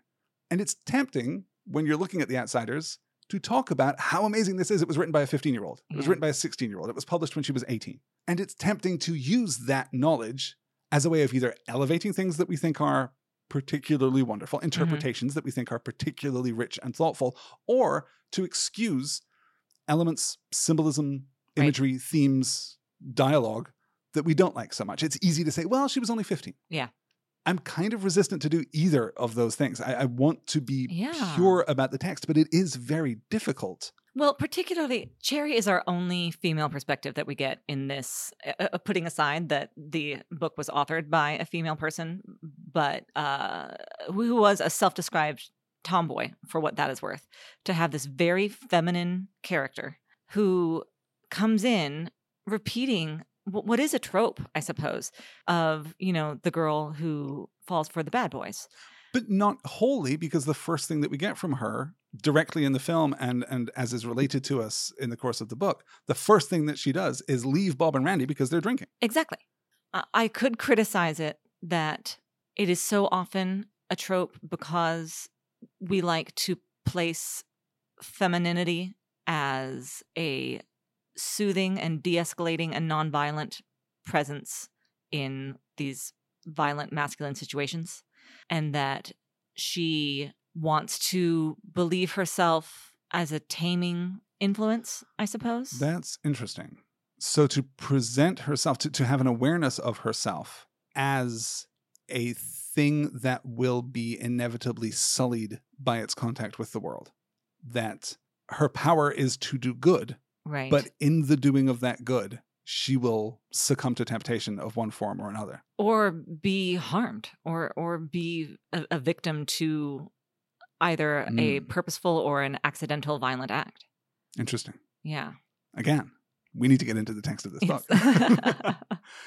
The boys walk away. They approach Johnny's house. This is a charming scene. Just a lot of good energy and chemistry between the three of them, I think. Yeah. We see his parents fighting through the window in the world's most staged awful theatrical pantomime. diorama So dumb. right there in the lit window. But nonetheless effective. Yeah. Like, because we are so deeply in the aesthetic of a 1960s kind of somewhat grandiose, somewhat epic kind of social drama, in a lot of ways. Yeah. Exactly.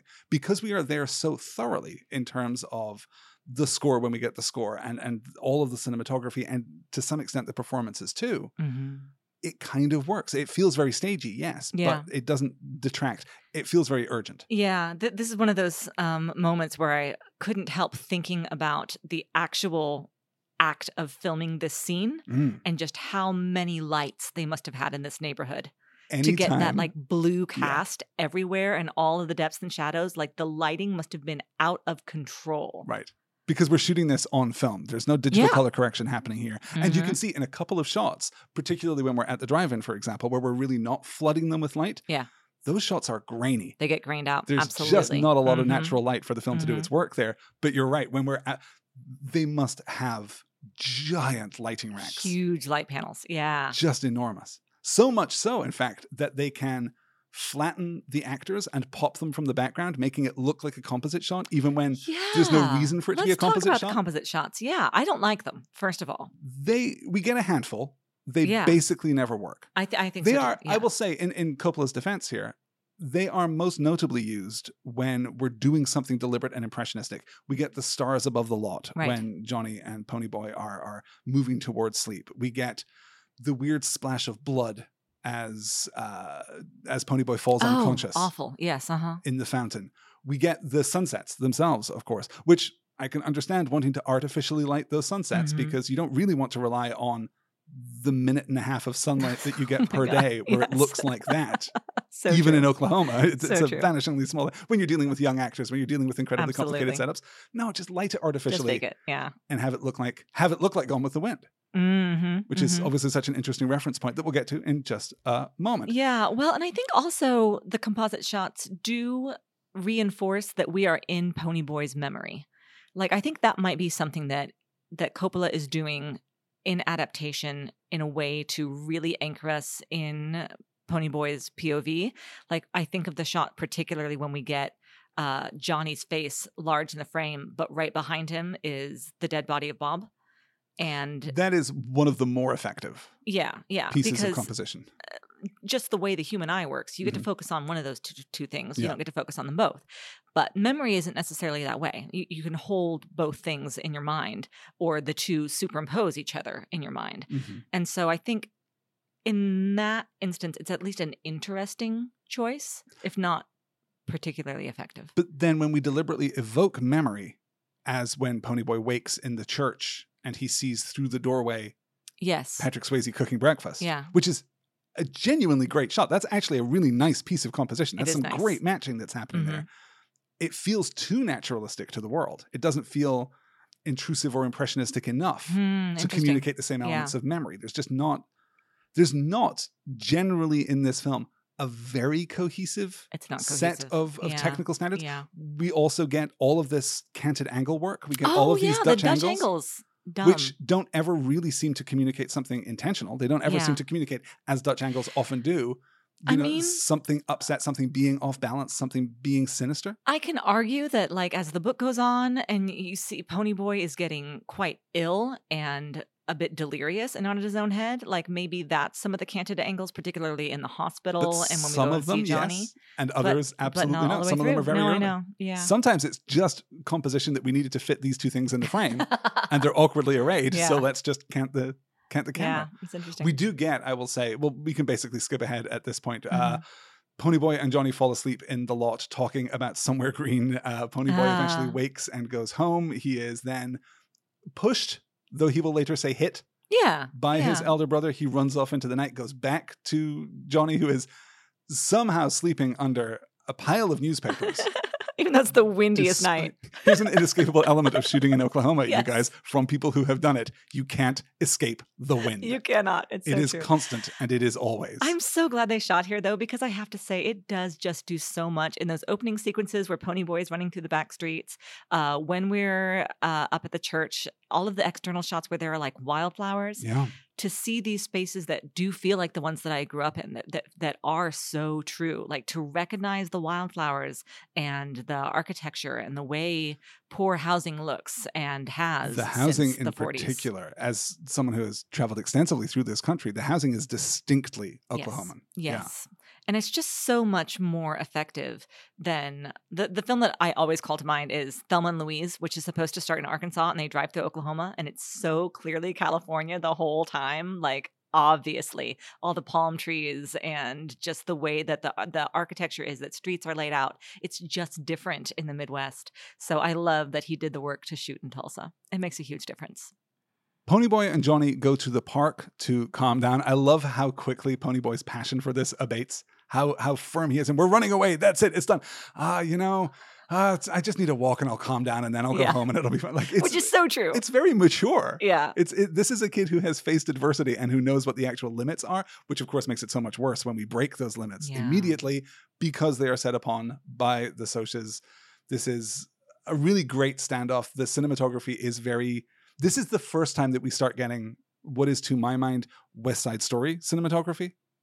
Interesting. Like, it feels very, like, so many of the fights feel, and are, of course, choreographed. Yes. But feel choreographed, feel like dance moves in a way that the immediacy and the ugliness of that first fight didn't. Yeah, that's We start getting it now. We get it a little when Dallas and the boys go to the diner before we go to the movie theater, and that guy pulls a flick knife and there's the standoff and then the cops show up and that also feels very kind of West Side Story, very stagey. Mm-hmm. But here we get it quite a lot. We get the immersion of Ponyboy into the fountain and we get the spill of blood across.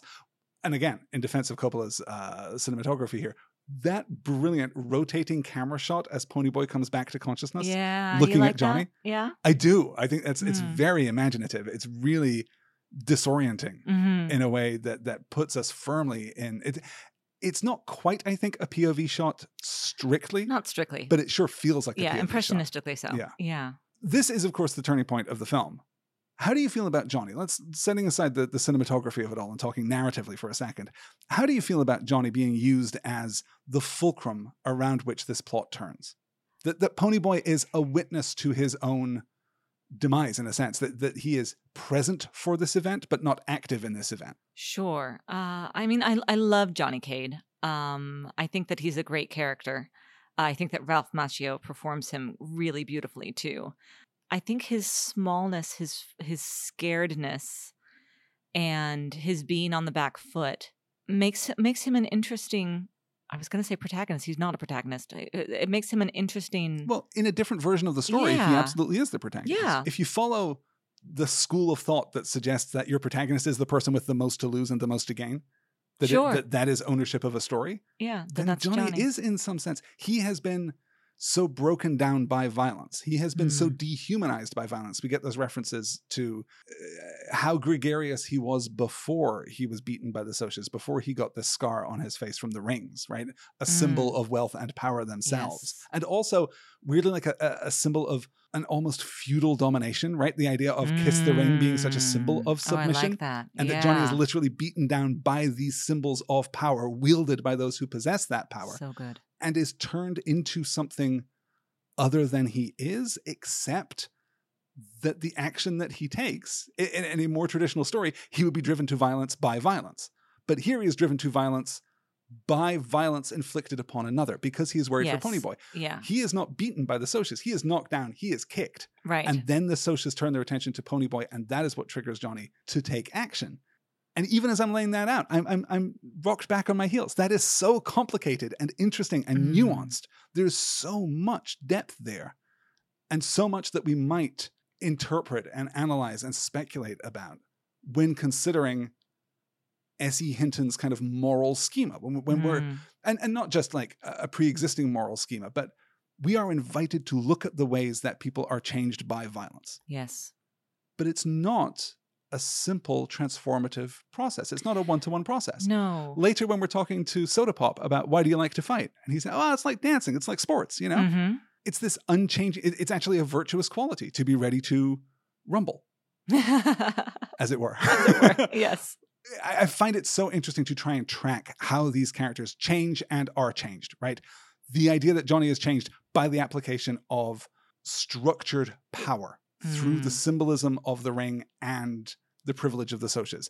Dallas is changed by the apparatus, by the institution of prison. Yes. That these are different kinds of systemic violence, the violence of the system against the individual. Yeah. And I completely agree. There's so much there. And there's also something I think very feral about Johnny. Like when he's so frightened that he acts in ways that are counter to his character. It's that interesting inversion again. It's that interesting complexity again. You're right. He's so cowed. He's so afraid. He's so, animalistic, so feral. Mm-hmm. But his action is in the defense of another. Yes. It's not to run and hide, which would be a much more kind of commonplace and prosaic version of this scene, is that Johnny abandons Ponyboy in his hour of need, that he flees, and then we kind of reintegrate him back into our community toward the end of the story. But no, there's none of that. It's phenomenally rich. Yeah, yeah. From there, we go to this is an interesting set. We go to the bar, where there is a party, where Dallas is living, I'm a little unsure about what we're taking from this. This, of course, is Tom Waits. He greets us at the door. And then Matt Dillon walks around without a shirt for like 15 solid minutes. Can't be mad about it. You really can't. He is a fine-looking figure of a man. That is for sure. I also think that he is pretty good in this scene. Good. Yeah. Good. I'm glad. Yeah, I like him in this scene really well. Mm-hmm. He works for me less and less as he gets more and more heightened. Elevated, sure. But when he is taking care of business, when he is very present in the moment and is really not putting on a show for these boys, because these boys have just proved that they are more like peers than he thought. Yes. He's just more grounded. It's a nicer performance. Yeah, it's a lovely moment for Dallas Winston to just be called upon for help and to immediately rise to it and give away, a fat load of money, a gun, his own coat. $50 and a gun and his coat. And his hideout. Yeah. Like, he gives everything that he has to give for those boys. It's pretty lovely, actually. And you see why Johnny hero worships him the way that he does. Yeah. We cut to the train. We board the freight train to go to J Mountain, to go to Windrixville. Windrixville, J Mountain. Okay. Sure. This again, you were talking about like the way we play with the environment. If you were curious, no mountains around Tulsa. It is a hillier part, especially just east of Tulsa. But you get some hills. That's what's great. Because when we get to the church, there's also not a mountain there either. Also not a mountain there. Definitely a quite flat area. I choose to believe that J Mountain is the local name for a hill outside of town. And that is very Oklahoma. Yeah. Isn't it though? Yes. We set up shop in the church eventually. This is actually the one cut in the theatrical version that I really like, is that we don't have to get all the way to the church. We just kind of all the walking and the guys at the oil derricks and all that. Yeah, it's a little bit of shoe leather that we don't need. Literal. Yes. The cut to the church is great. The church is a fantastic set. Great set. Yeah. Do you know, did they find it or build it? I'm not completely certain. I think that it was constructed. It was certainly deconstructed by they did set fire to the damn thing. Yeah. I know that Windrixville is not a real place. J Mountain is not a real place. These were filmed near Skiatook Lake, northwest of Tulsa. Okay, cool. So we're pretty close to the city still when we shoot this stuff. Yeah. This podcast is running very long, and I'm tempted to open a door to a room that does not contain an answer. I'm tempted just to open it because I'm fascinated by it. The symbolism of the church, the symbolism of this hallowed ground that has fallen into disrepair, the use of religion, or in fact, the conspicuous avoidance of religion in a story that is based in Oklahoma, is striking. Yeah. Is there anything to the symbolism of the church? Is there anything to the fact that it is decrepit? Is there anything to the fact that it is burned down, not in an act of violence, but in an act of salvation? It feels to me so texturally rich. Yeah, I see what you mean. I'm having real trouble pinning it down. I do see what you mean. And just really quick to go back to the book, just very briefly, Ponyboy does mention that he and Johnny used to go to church even after his parents died, but then they took all the boys with them one day and embarrassed them. And so they the never pup went couldn't back. sit still. Exactly. Yeah. So, and it's handled so casually. And he says something about how like they were trying to get something out of the sermon, but, and I think really all it has to say is about like Bible Belt Midwestern church is that it's just where everybody goes on a Sunday. Like it's just part of the ritual and routine of most families, most polite society, and even impolite society in a lot of ways. So I think that the church is just representing a safe space, which is interesting because I do not find the church to be a safe space. No, sure. But that would be my guess. In that case, though, its dilapidation and ultimate destruction becomes all the more thematically significant. Because the fact that it has been abandoned, except not completely abandoned, overtaken by animals, overtaken by inhuman things. It's not unlike the death of Ponyboy's parents, I would say. How so? Just that something that is supposed to provide comfort and safety ultimately doesn't or can't. But it does. This is the complexity of the church for me, is that it does provide comfort and safety. I mean, a little bit. They don't have heat, and it's, they're sleeping on a cold concrete floor, but I hear what you mean. It does. Yeah. It does for a few days provide them shelter. It does. It's also the scene, the setting for the largest emotional swing that the story takes, which is, of course, the Nothing Gold Can Stay. The evocation of that poem, the witnessing of the sunset, Johnny's kind of coming to understand something larger and more significant than himself. This is the point when Johnny turns. He is wounded in the fire, and that is a more striking turning point, perhaps. But this is the moment, it seems to me, where Johnny changes his path, where he is he's not going to be thrilled by the outcome of the Rumble as of this point, not as of being injured and going into hospital. Right. And I do agree with you, but I think for me, I never associated the poem with the church, but with the nature. Like they are outside looking out at the sunrise, and the church is behind them.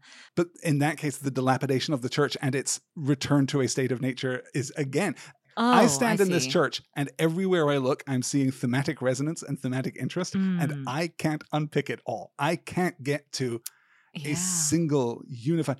And this returns us to the notion of Essie Hinton as a present author, right? Do we attribute this complexity, the elusive quality of this thematic representation to her youth or to her sophistication as a writer? Yeah. Or do we try to do neither? Yeah, well, and to her environment, as I said, to just growing up in Oklahoma means that churches are literally part of the landscape. Like whether they're full or empty, they're everywhere. Sure. Well, let's turn our attention from one bit of textual close reading to the most important bit of textual close reading. Let's talk a little bit about Robert Frost, shall we? Oh, sure. Yeah. I think it's pretty fair to say that we both have a huge fondness for Frost. Absolutely, we do. Yeah. Arguably, I think maybe I'm a little warmer. Okay, to me, he's the great American poet. To you, it's Walt Whitman. I would argue Whitman. Yes. Yeah. And I think that Frost would argue Whitman. With me. And I think that's completely defensible is the thing. I think that the fact that he would argue Whitman is one of the reasons that it's secretly him. But I understand. We have neither the time nor the space now to talk about the entire corpus of American poetry. I would do a Robert Frost podcast with you, or an American poetry podcast with you, for that matter. I think that the interpretation of this poem is the largest unanswered question about the moral landscape of The Outsiders. It is presented to us in a certain light. Johnny takes it in a certain light. Ponyboy reinterprets that affirmation. But I'm not sure what exactly we are supposed to take from the poem. I am not sure exactly whether or not the boys are right. Yeah. So please illuminate this for me. You have 20 seconds. Go. Well, firstly, I would say that Ponyboy starts out by saying that the reason that the poem sticks out to him is because he doesn't quite get it. Yes. He doesn't quite know what the poet means. And Johnny is presented as being someone who has never before really thought about a poem. So because of that, we get a really charming, young, and innocent take on the poem. A naive take. A naive take, yeah. And naive takes are dangerous with Frost because Frost is so frequently ironic and is so frequently misunderstood. Yes. Good fences, you guys, do not make good neighbors. That's not what he's saying. It doesn't matter which road you take in a yellow wood. That's not the point of the poem. So it's tempting to look at this poem too and to question, in fact, I was going to read it from my notes. I don't need to read it from my notes. I know you have it memorized. I got to recite Tolkien in the last episode. Would you like to recite some Frost right now? Sure. Nature's first green is gold, her hardest hue to hold. Her early leaf's a flower, but only so an hour. Then leaf subsides to leaf, so Eden sank to grief. So dawn goes down to day. Nothing gold can stay. Bravo. Is that it? Beautiful. Perfect. Thank you. It's one of those that, like, had I memorized it later in my life, it wouldn't be so rhythmic and to the point, but that's how I memorized it. So it's how I kind of have to say it. So I would say that was a bad reading, but I did get it correct. In a sense, then, is that not a perfect reading? I mean, in a sense, a metronomic reading.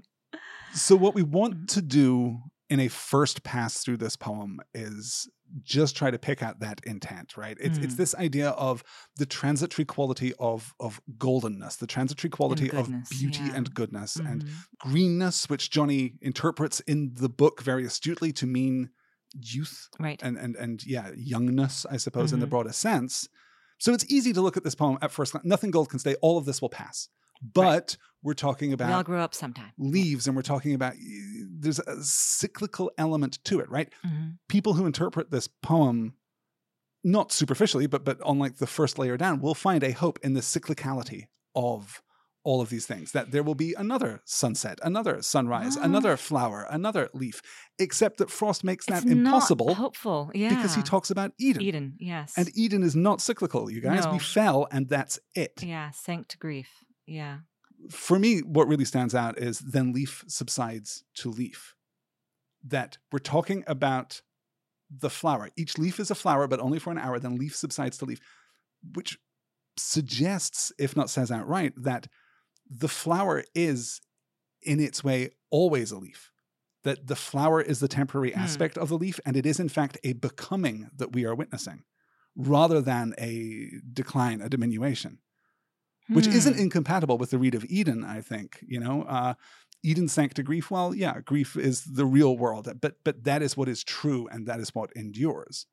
It's a difficult poem to unpick, and it's a difficult poem to kind of reflect in the minds of these young boys. We can step away from it just a little bit to appreciate that moment when Ponyboy realizes that Johnny is getting it in a way that he himself is not getting it. That Johnny's naivete, that his innocence, is giving him, if not a true insight, then something that feels like a true insight in that moment. I'm sorry, I'm stuck a little bit still on the close read of the poem because I'm thinking about the line, it's dawn goes down today, right? Dawn goes down today. Which is so interesting because dawn rises in today. It should be. Goes down could possibly mean is defeated by. Yeah. Right? Yeah, falls that's to, interesting. Falls today. Not in a physical sense, but in a sense of dominance. Lovely. Yeah. I'm sorry. I was stuck on that, but you had moved on to No, I think Johnny that's... says, Again, it is going to haunt me continually through the rest of this podcast recording and probably for the next few weeks I'm going to be thinking about this. It's significant because we have to try and parse what Johnny means by stay gold, Ponyboy. And what Ponyboy takes from that and what we are supposed to take from that. Sure. So Johnny seems to mean to stay a dreamer, to stay appreciating beauty and being arrested by it, to stop and watch sunsets, to keep looking for the good in people, which is something that Ponyboy does so beautifully. And to remain unjaded, to not get hardened way that Dallas has. Okay, Go so ahead. you're seeing it as a process of hardening. I was going to ask how you got from remaining open to beauty and also continuing to trust and extend oneself to others. But I see what you're saying. Yeah, that it is about not being calcified and hardened by your experience of the world. To stay open. Yes. Interesting. Yes. Yeah, absolutely. To beauty, to love, to appreciation, and to noticing, I think. To just stopping and taking time to experience the world around you and the people in it. Is a beautiful sentiment, is absolutely representative of Johnny's emotional arc, his character arc through the story. I don't want to harp on this too much. I feel like I'm already beating this drum a little excessively, but that's not what the poem says. The poem is not about remaining open. The poem is about you can't. The poem's about these things will pass outside of your control. No. And it's not about passing from an open state into a closed state. And I think that's one of the haunting things about Stay Gold is that you can't. Right. That's why it's such a beautiful and haunting thing for a 16-year-old to say on his deathbed. So Johnny does not understand this. I don't think he does. Ponyboy does not seem to understand this either. Or at least it's not articulated that he understands it. Certainly not in the film. In the book, I think so. In the book, he says, I could have told Dally, but Dally would have understood. And it wouldn't have mattered in time anyway. It's quite bleak. Beautiful, but bleak that hundreds of kids all over the world will not get a shot at a better life than the one they have. They won't get it. They are going to be defeated at some point, and they can just hold on to hope for as long as they can, and it's not long enough. But associating that shot of changing your circumstances, and you're right, thousands of children in adverse circumstances are not going to have that opportunity. They're never going to be given that opportunity. But we're equating that opportunity and the capitalization on that opportunity with an openness to beauty? No. I don't think for opportunity, but for hope. For hope that their life could be better or have meaning. So this is hope in the face of hopelessness, that perhaps the gold is not temporarily transitory. No. In the sense that it will physically pass. What we are holding to is the knowledge that it will pass, but the value of it nonetheless. That we will hold to this thing that will be defeated again and again. We will hold to this thing that will fall. We will hold to the dawn, even though it will fall to the day. Yes. And we will continue to, in spite of its collapse. Yeah, I think so. Yeah. Persist to stay gold. Yeah. I like that as a reading. I do too. I'm looking forward to delving into the text of this book more closely. So in our inadvertent discussion of the very end of this story, we can probably now accelerate through the beat-by-beat movement of the plot, I guess. Yes, yeah. Dallas comes to find them at the church. We have a brief sequence where they are considering whether or not to return. Cherry, we learn, is going to testify that... Yeah, she's like spying. Bob's murder was not Johnny's fault, even though she wasn't there. And that's not really how courts work, but that's okay. But her argument is that they go out looking for a fight, saying they're going to go kick this kid's ass because of picking her up. Yeah. We return to the church only to find that it is both on fire and positively infested by school children. On a picnic. Okay. Johnny heroically rushes into the blaze. Ponyboy somewhat less heroically, but more loyally gives chase. Mm-hmm. And then Dallas very reluctantly helps out at the end without endangering himself at all. Mm-hmm. They rescue the children. We are taken then to the hospital where we learn that they are heroes. We learn that somehow the newspaper has already been printed. Somehow Soda Pop and Derry are already there at the hospital by the time. Yeah, this all goes so fast in film. It really does rush.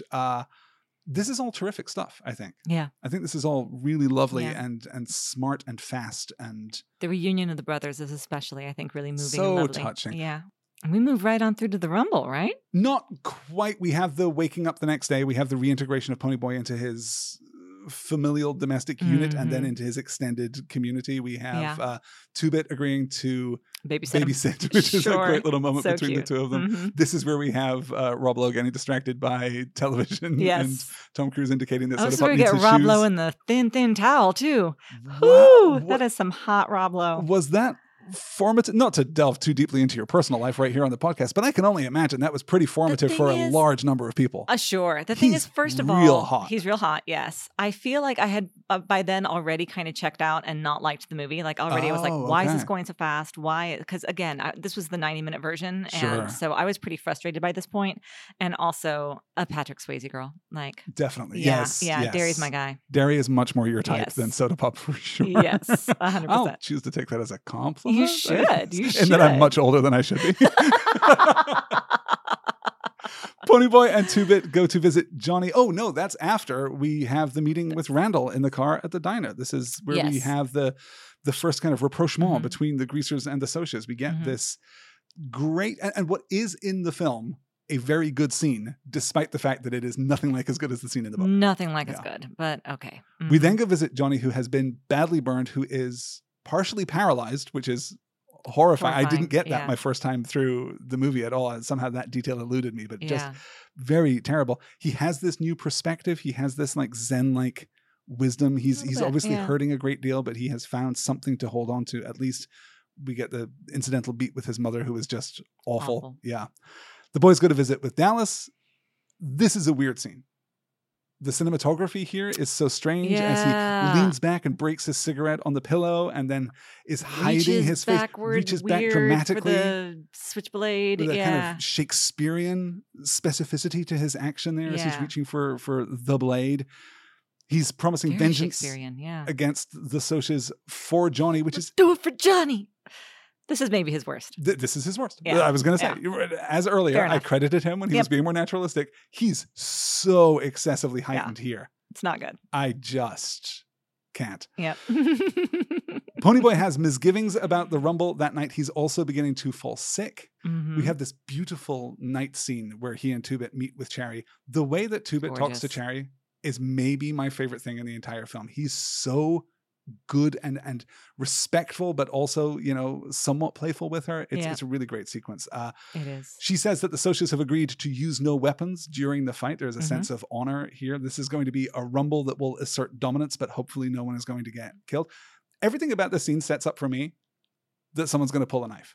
Spoilers, no one pulls a knife. Yeah. No one pulls a gun, which, given the pressure that we have put on guns in this story so far, is surprising. Yeah. The Rumble kind of goes off without a hitch when we get there. Yeah. She refuses to go and see Johnny because in the end, Johnny did still kill Bob, who wasn't just any guy. He was special. Citation needed. But that's what she says. Yeah. Mm-hmm. From there, we get the pre-fight, the pre-Rumble activity at the Curtis house.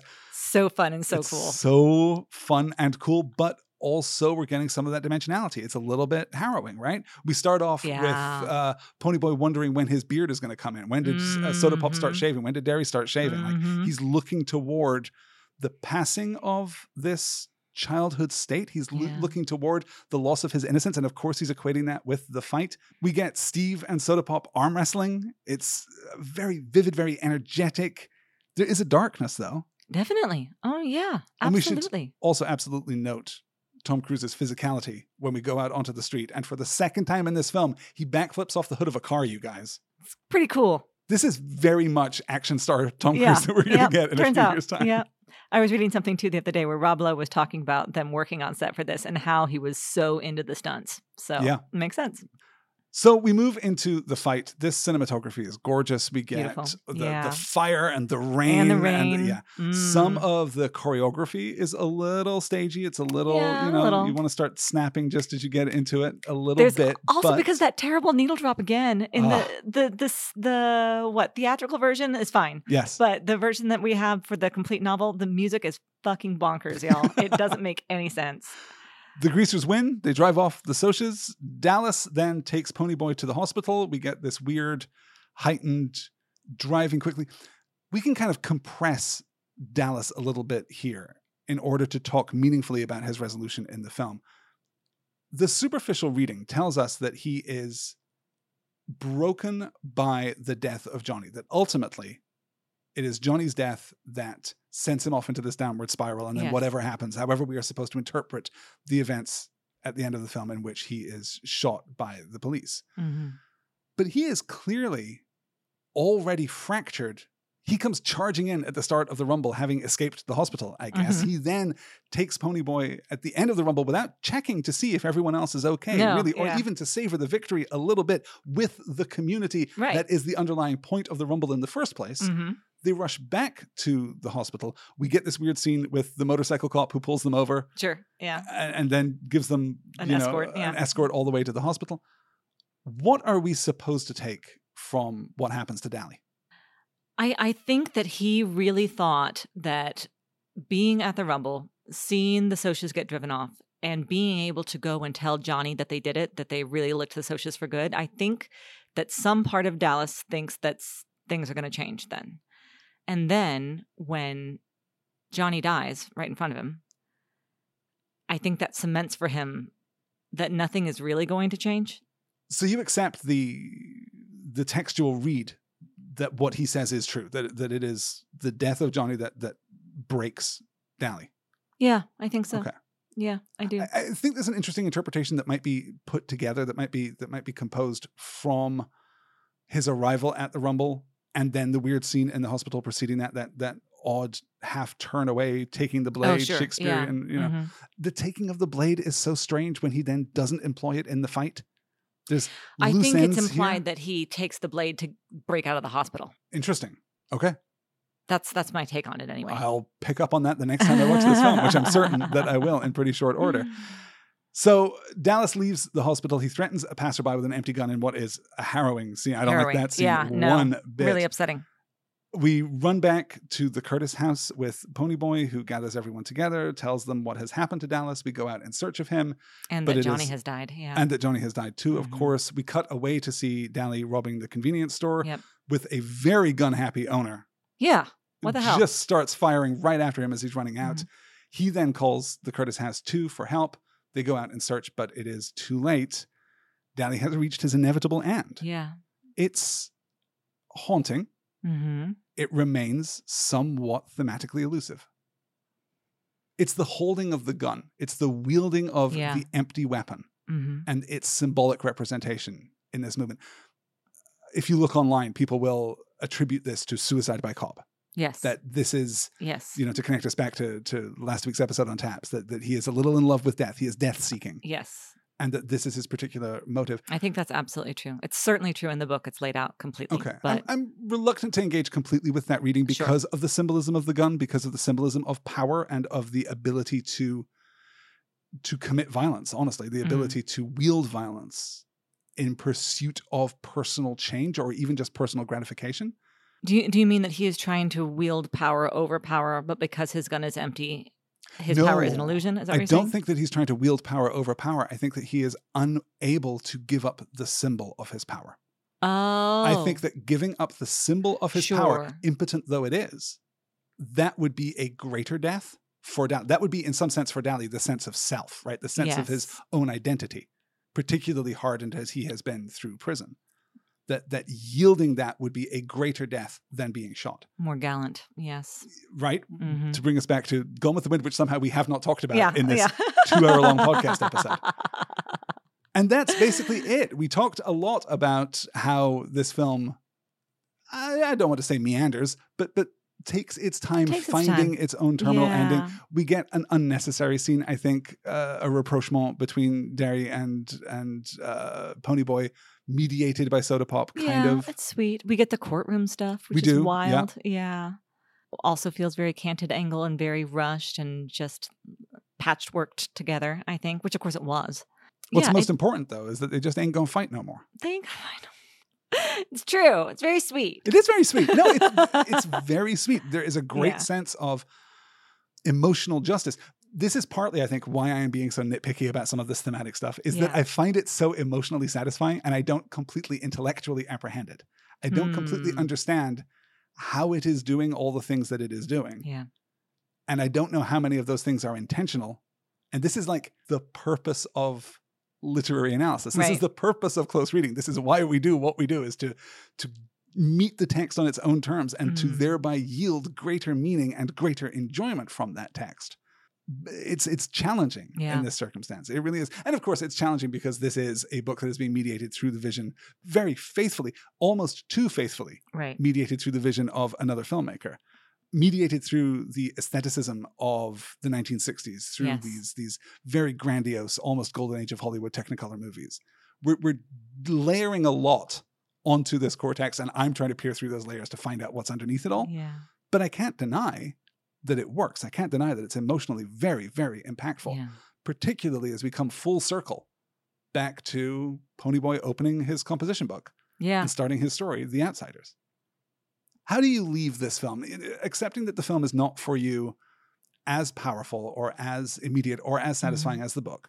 How do you feel as these closing credits are running? I suppose I feel that it's a classic. Like it just reads as a classic. I think it was shot that way very specifically. And the story still works. I think you're right. Like it fails for me as an adaptation, but it's a compelling film nonetheless. It's hard for me to look at it objectively, if I'm honest. I will return to it. I'm quite sure. No one has ever said "I'm quite sure" with so little certainty in their voice. It's true. I will return to it? ? Yeah. It's I mean, it's hard to say. I mean, you don't need to. You have had the experience of the film. You love the novel. I don't think that there's necessarily a specific value. This, I think, is the greatest failure of the film, and it's not a particularly great failure. It's just that it's inessential. I don't think that the film gives you anything that the book doesn't give you. Yeah, I think you're completely right about that. Which, as adaptations go, is not like a cardinal sin. It's not the worst thing that an adaptation can do, is just kind of be an accompaniment to the core text. Yeah. Certainly, there are plenty of adaptations that fail at that hurdle. Yeah. But I think that's where we are.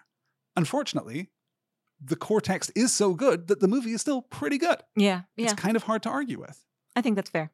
At least of the complete novel version. I do think that the theatrical cut is not good. I absolutely agree. Yeah. The theatrical cut should be lost. Yes. And we'll just have the complete novel. Yeah. Understanding our criticisms of the complete novel. Understanding that I do genuinely prefer the very throwback soundtrack from the theatrical cut. Yes. Over the jukebox melange that we get in the complete novel. But we make our sacrifices where we make our sacrifices. Let's talk a little bit. Let's do the formal thing, I guess. Okay, yeah. Where does this go on the list of every Tom Cruise movie ever? I've been dreading this. I think that Taps is a better film. However, I think that The Outsiders belongs in front of it.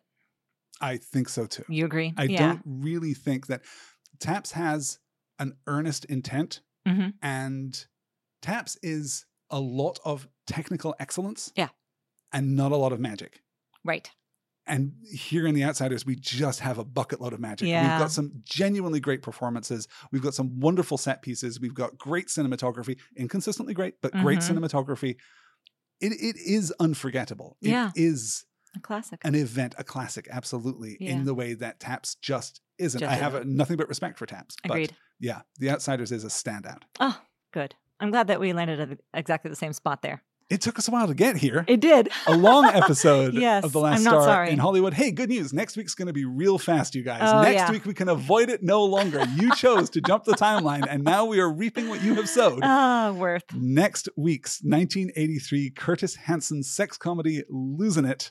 As I said last time, a likely candidate for the worst film in Tom Cruise's entire filmography. Sure. Will probably be deeply problematic as well. I'm fully expecting it to be. Stay tuned to our social media platforms of choice because we'll probably warn you whether or not you need to watch it. As of right now, I have not seen it. As of right now, I'm kind of hoping for a few days before I have to, but we'll see how that works out.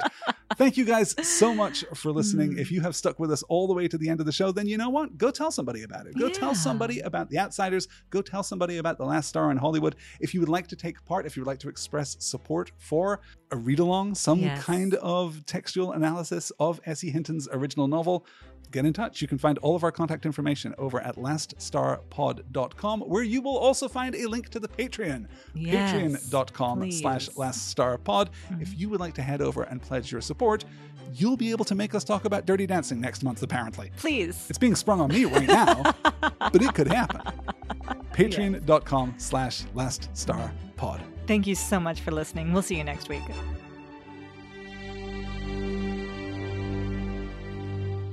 Is stay gold just another way of saying don't let the muggles get you down?